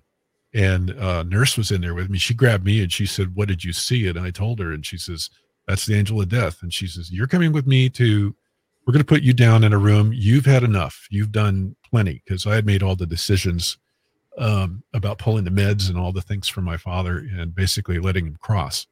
And it was just too much for me. I basically was at the end of my tether. And but seeing that thing, it's coming for your father. I mean, it just gets you right here. Yeah. It's rough. But that's what I think that voice was we played of we guide them to the peace. And I don't have any, I don't fear it. I don't fear death, but that guy, when you see him for yourself in person for the first time, it would spook anybody. I just tend to think so. So, yeah, it would definitely. I just think anybody, first time you see it, nobody's prepared for that. So I'll just leave it at that. But I do think that there's, I've studied some of the cases where death has been talked about and people citing him, and he turns out to be a fairly benevolent figure. And the movie Meet Joe Black, Yeah. I think it's more accurate than not. I think he's a sad, interesting fellow, but he's also got a humorous side. And there's been people that I was just reading something yesterday talking about death and a near-death experience, and this person said death came up and touched him on the foot, and he instantly was at peace, and he was very grateful to death for getting him out of this bad physical thing he was in. But the gentleman got to the other side, and his guides all came to him and said, "You're not done yet. We got to send you back. Sorry, you got more work to do, and you can stay if you want, but we really recommend you go back. And you're gonna. And here's the thing is, it's really gonna suck when you go back." But the way he wrote about death was kind of the basic theme I keep seeing in NDE research, with death being this really a nice angel. It's a very nice spirit, and it's that when you see Ghost Whisperer, the whole thing with the bees, and play the intro every time, and there's all those bees. That's the sting, the sting of death. All those symbols in there have so much meaning, and if you go, I recommend you go research some of that, from Ghost Whisperer, and look at the symbols they use, and everything has a meaning. Nothing was done in that show without meaning that didn't have a tie-in to things that were real. Like, even the Pentheus search engine. I just happened to check this out yesterday, and it turns out the name Pentheus goes back to some of the Greek gods. Pentheus was one of the gods who got to the party late, and when they were handing out all the powers of the gods, and Pentheus was handed basically this all the sorrows and the troubles and the hard feelings that go along with death, and that's what Pentheus was about the god of. And I'm paraphrasing this, so somebody will shoot me. Who's but you're getting the gist of it. But every time you saw the Pentheus search engine, that's what that was about, and it had to do with death. So everything in the Ghost Whisperer franchise was really well done and accurate. Marianne Winkowski, the author, she's an author. It talked a lot about her involvement with that. She actually was the impetus behind the whole Ghost Whisperer series, because she sees spirits and does a lot of Actually, you were talking about that. I was just saying her last week about coming on the show. Yeah. So she's a really you can read her book. I'm trying to remember what it is, but if you just look at Marianne Winkowski, she's got a bunch of them, but you could read the initial book she wrote, and it talks about all the stuff that happened. And she talked about her first ghosts with a guy named John Gray, who was the producer of the series and kind of was the impetus by creating it. And they brought her in as the technical consultant, and oh my God, the stories! I mean, you read, but their portrayal of all the different things that happen on that series are so accurate in so many cases. I'll actually have that show on DVD. I do too, because it's not always on, and it's good to to look at that. But the stuff that there was like the first two ghosts they had, where she was in the pilot episode where they were at the coffee shop, and there was this one ghost mother that was trying to get her son to hook up with every available female in the place, and there was another one that was speaking Spanish to his son, who was a barista in there, and the son was not hearing anything, and the guy's yelling at his son, and Melinda Gordon is saying, "Oh yeah, there's a couple right here right now," and she's talking to her friend who's with her about it, and it turns out that's all based on a reality that John Gray was sitting with Marianne in this Starbucks, and these two ghosts were out there doing all this stuff. I see it all the time. It's like old hat to them, but so they're everywhere, But the thing with death, though, I think the first 3 or 4 years of the show, they were really playing well to all that, and then they kind of went off the whole thing with the Book of Changes at the end and all of that stuff. Right. But I would love to see that show come back, because it's been long enough. It would be neat to see a reunion type thing, and then what's happened in Grandview ever since. Right. But so many of the cases are based on real paranormal events, real ghost stories. things that really happened. I just have always loved it, so it's to me, people should not take it as being so much, fakes or fictional stories. It's stuff based on a lot of good research and development, that has been basically brought to people so they understand the reality of it, and the whole treatment of death, himself. I mean, the way that he's portrayed in every single episode opening is just, I think, really excellent. So, yeah. But seeing him for yourself freaks me out. Okay? I get that bug-eyed thing going on. I bet.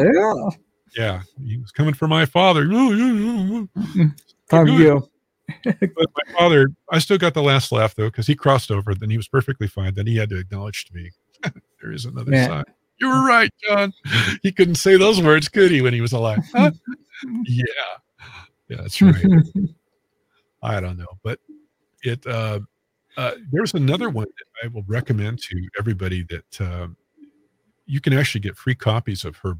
Some of her books is Dion Fortune, and she was an early 20th century writer who was connected to the Society for Inner Light, based out of the UK, and she was well connected with a lot of really interesting people, and she wrote paranormal stories that were based on a lot of the 19th and early 20th century metaphysics of the day. And there's one called the Strange Case of Dr. Taverner, I think it is. I'm probably paraphrasing this, but if you look for Dr. Taverner, Taverner, Dr. Taverner, and Dion Fortune, it's Dion Fortune, just like fortune cookie. Yeah. You will find, and you can find PDF copies of this book for free from various places, and they sell it, of course, on Amazon. You can get it, as a Kindle thing. But if you read some of that book is basically the story of her life in conjunction with her teacher, who was a doctor and a very well-connected person in the various fraternities, occult fraternities. And she was taught psychic protection, and she was taught all kinds of different things that were just amazing. And she participated in these cases in this guy's hospital. The British medical establishment of the day could not deal with some of these strange medical cases, and they would hear of this guy's hospital. He ran a private hospital in I think it was near Scotland. And so they would send in these cases, and more often than not, they were not organic cases. They were psychological or psychic cases with spirit manifestations or attachments. And you read some of these stories, and they just blow your mind even today. And she wrote another book that I'm recommending to anyone, even today, that this is a classic. It's her book about psychic protection. And is that the one that's called Psychic Self-Defense?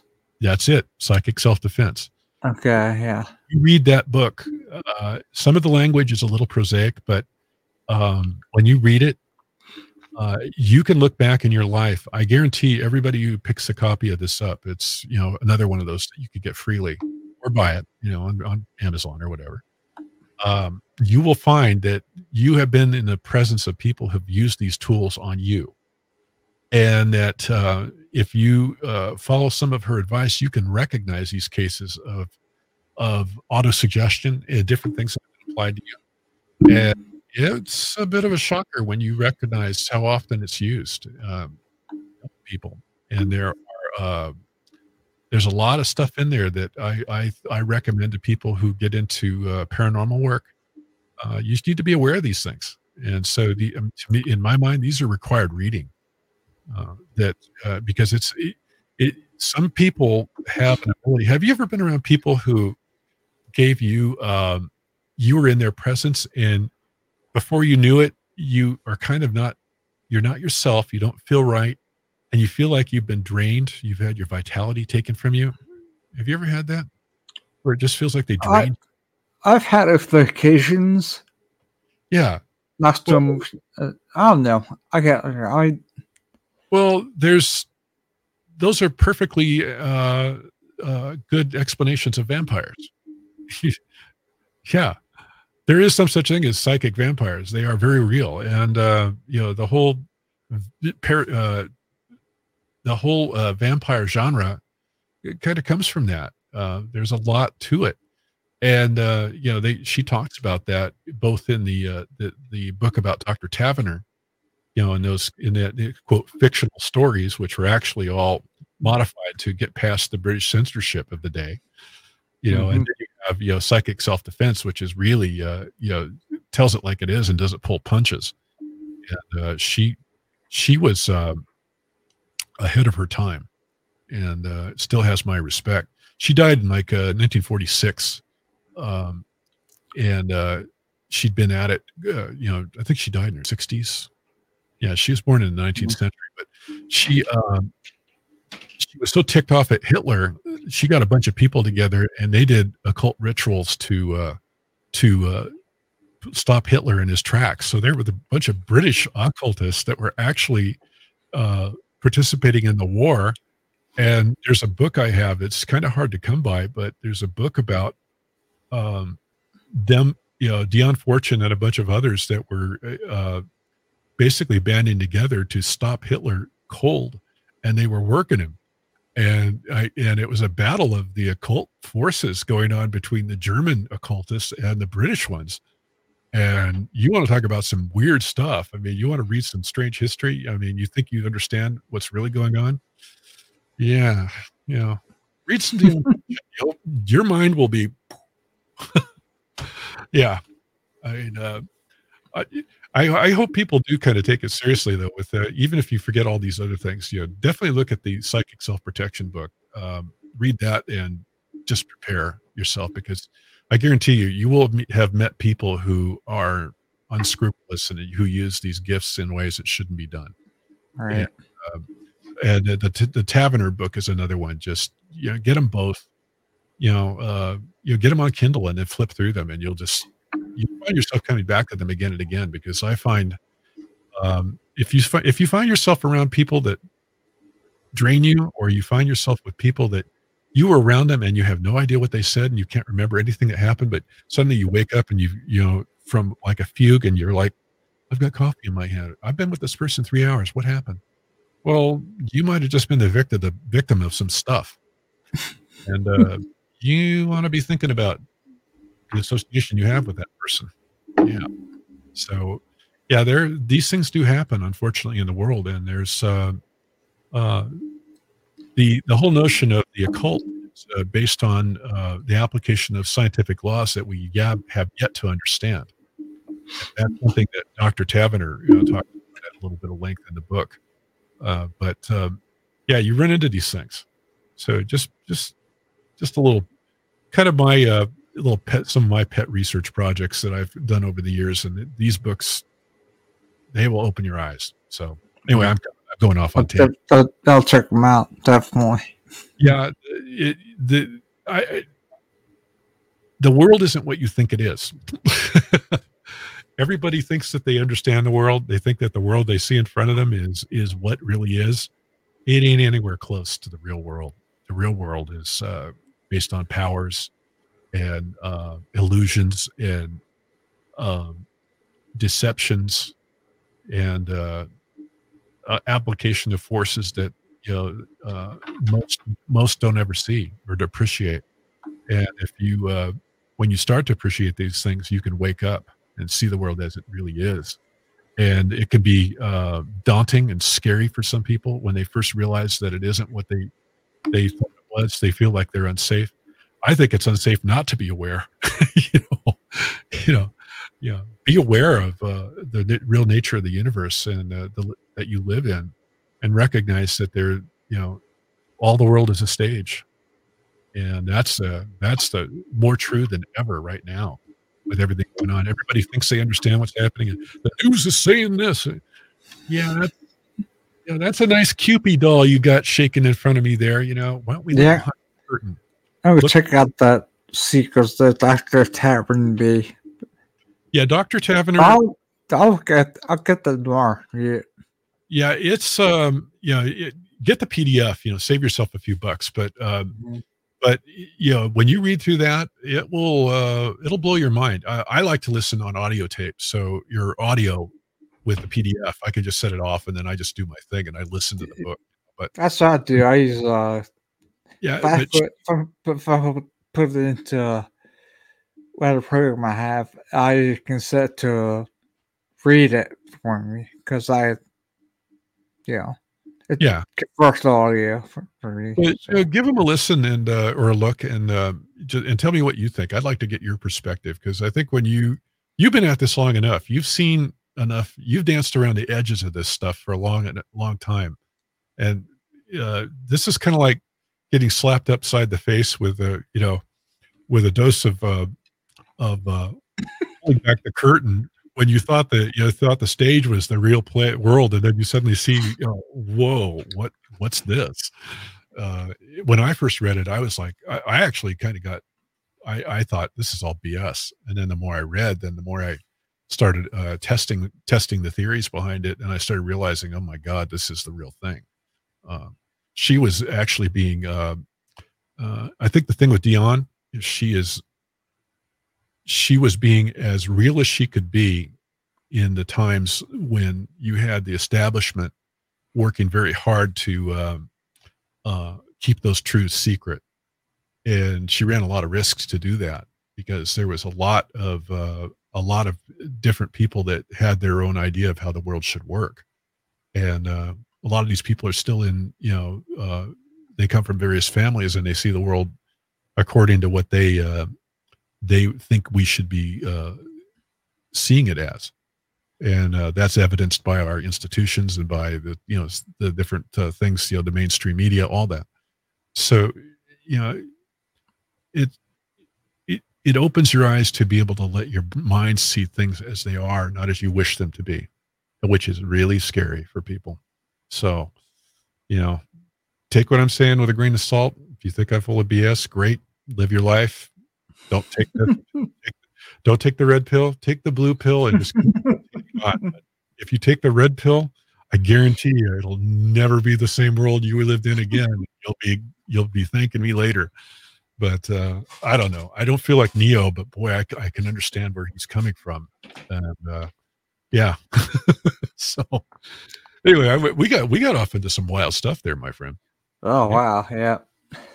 I mean, it's just when I first started off as a kid and I running into the spirit world, I had no idea I'd be led down these kind of pathways. I mean, it's just sobering, when you recognize that people have all these strange agendas and you find the world is not like you thought it was. But the thing is the EVP in the spirit world,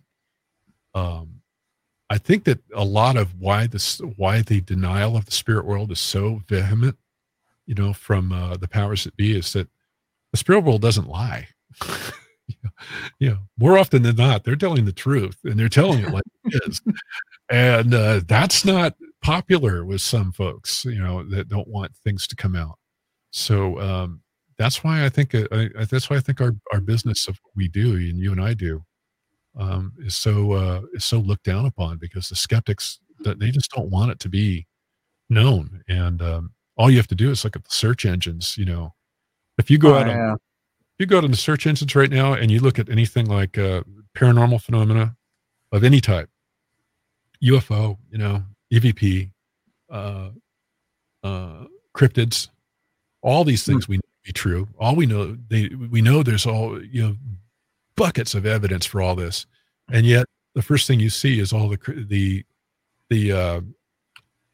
negative articles written by the mainstream media. And none of the stuff from the experts who actually have the real evidence. That's all way down in the search results. It's always the negative stuff floats to the top, and that's by design. That's not by accident that happened. There's a purpose there. They want the masses not looking at this stuff. So yeah. But anyway, I'm on my soapbox. You gave me the chance to do my thing.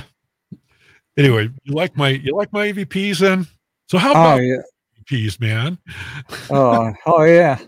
I'll let them. And guess so. We'll have to have a nurse though at DC's. Cause I asked them we can share some time, and I got to take them out there. Well, I'll tell you what. Way. I'll tell you what, we should do an episode. Maybe you and I could ping pong shows. I'll bounce this one off you here. If you read those 2 books by Dion Fortune, and we do a Dion Fortune episode on my show, I'll have you on, and then you and I can bounce ideas back and forth on this for a couple hours. That sounds good. And then we'll have you bring me back on, and I'll have some more EVPs and stuff for you, and we could kind of do the same kind of thing. I think it'll be fun. But yeah, if you're up for that, yeah. Yeah, I'll really into my show, and I caught him, got him, get him on the line. Oh, thank God, there's Scott. Yeah, I like that. Yeah, not had a good time tonight. So yeah, I'll go ahead. I'll get the book tomorrow, and I'll start reading it. So yeah, I'll send you the PDF links. That way, I'll save you a buck. Okay. And definitely. I'll put them on my website too for people to take a look at, and send you that. So if people are interested, or if you're interested on the out there on all 3 different platforms that Scott is streaming to from his giant radio station in the sky, just visit me on Facebook, and I'll send you the links too. So for those that are interested, if you want the truth, I'll send it to you, but don't blame me for opening your eyes. I was sent by God. No. Anyway, I'm just teasing, but hey, man, thanks for having me on. And I'm hungry for spaghetti right now. I got spaghetti waiting for me. I'm ready to. I'm not sure regular yet. Not sure yet, but I'll have to take aspirin first. Well, I hope you have a great rest of your night, man. But thank you for having me on and putting up with my ravings. Yeah. No, I had blast next out. I'll read that book. I'll get to you on that, and I'll keep you posted. All right. High five and right back at you. Thank you, man. Yep. Hey, you bet. All right. Well, I'm going to wish you and all the audience a great rest of your night, and be safe, everybody out there. Okay. Happy Halloween, everybody. Okay. Take care. You too. Bye.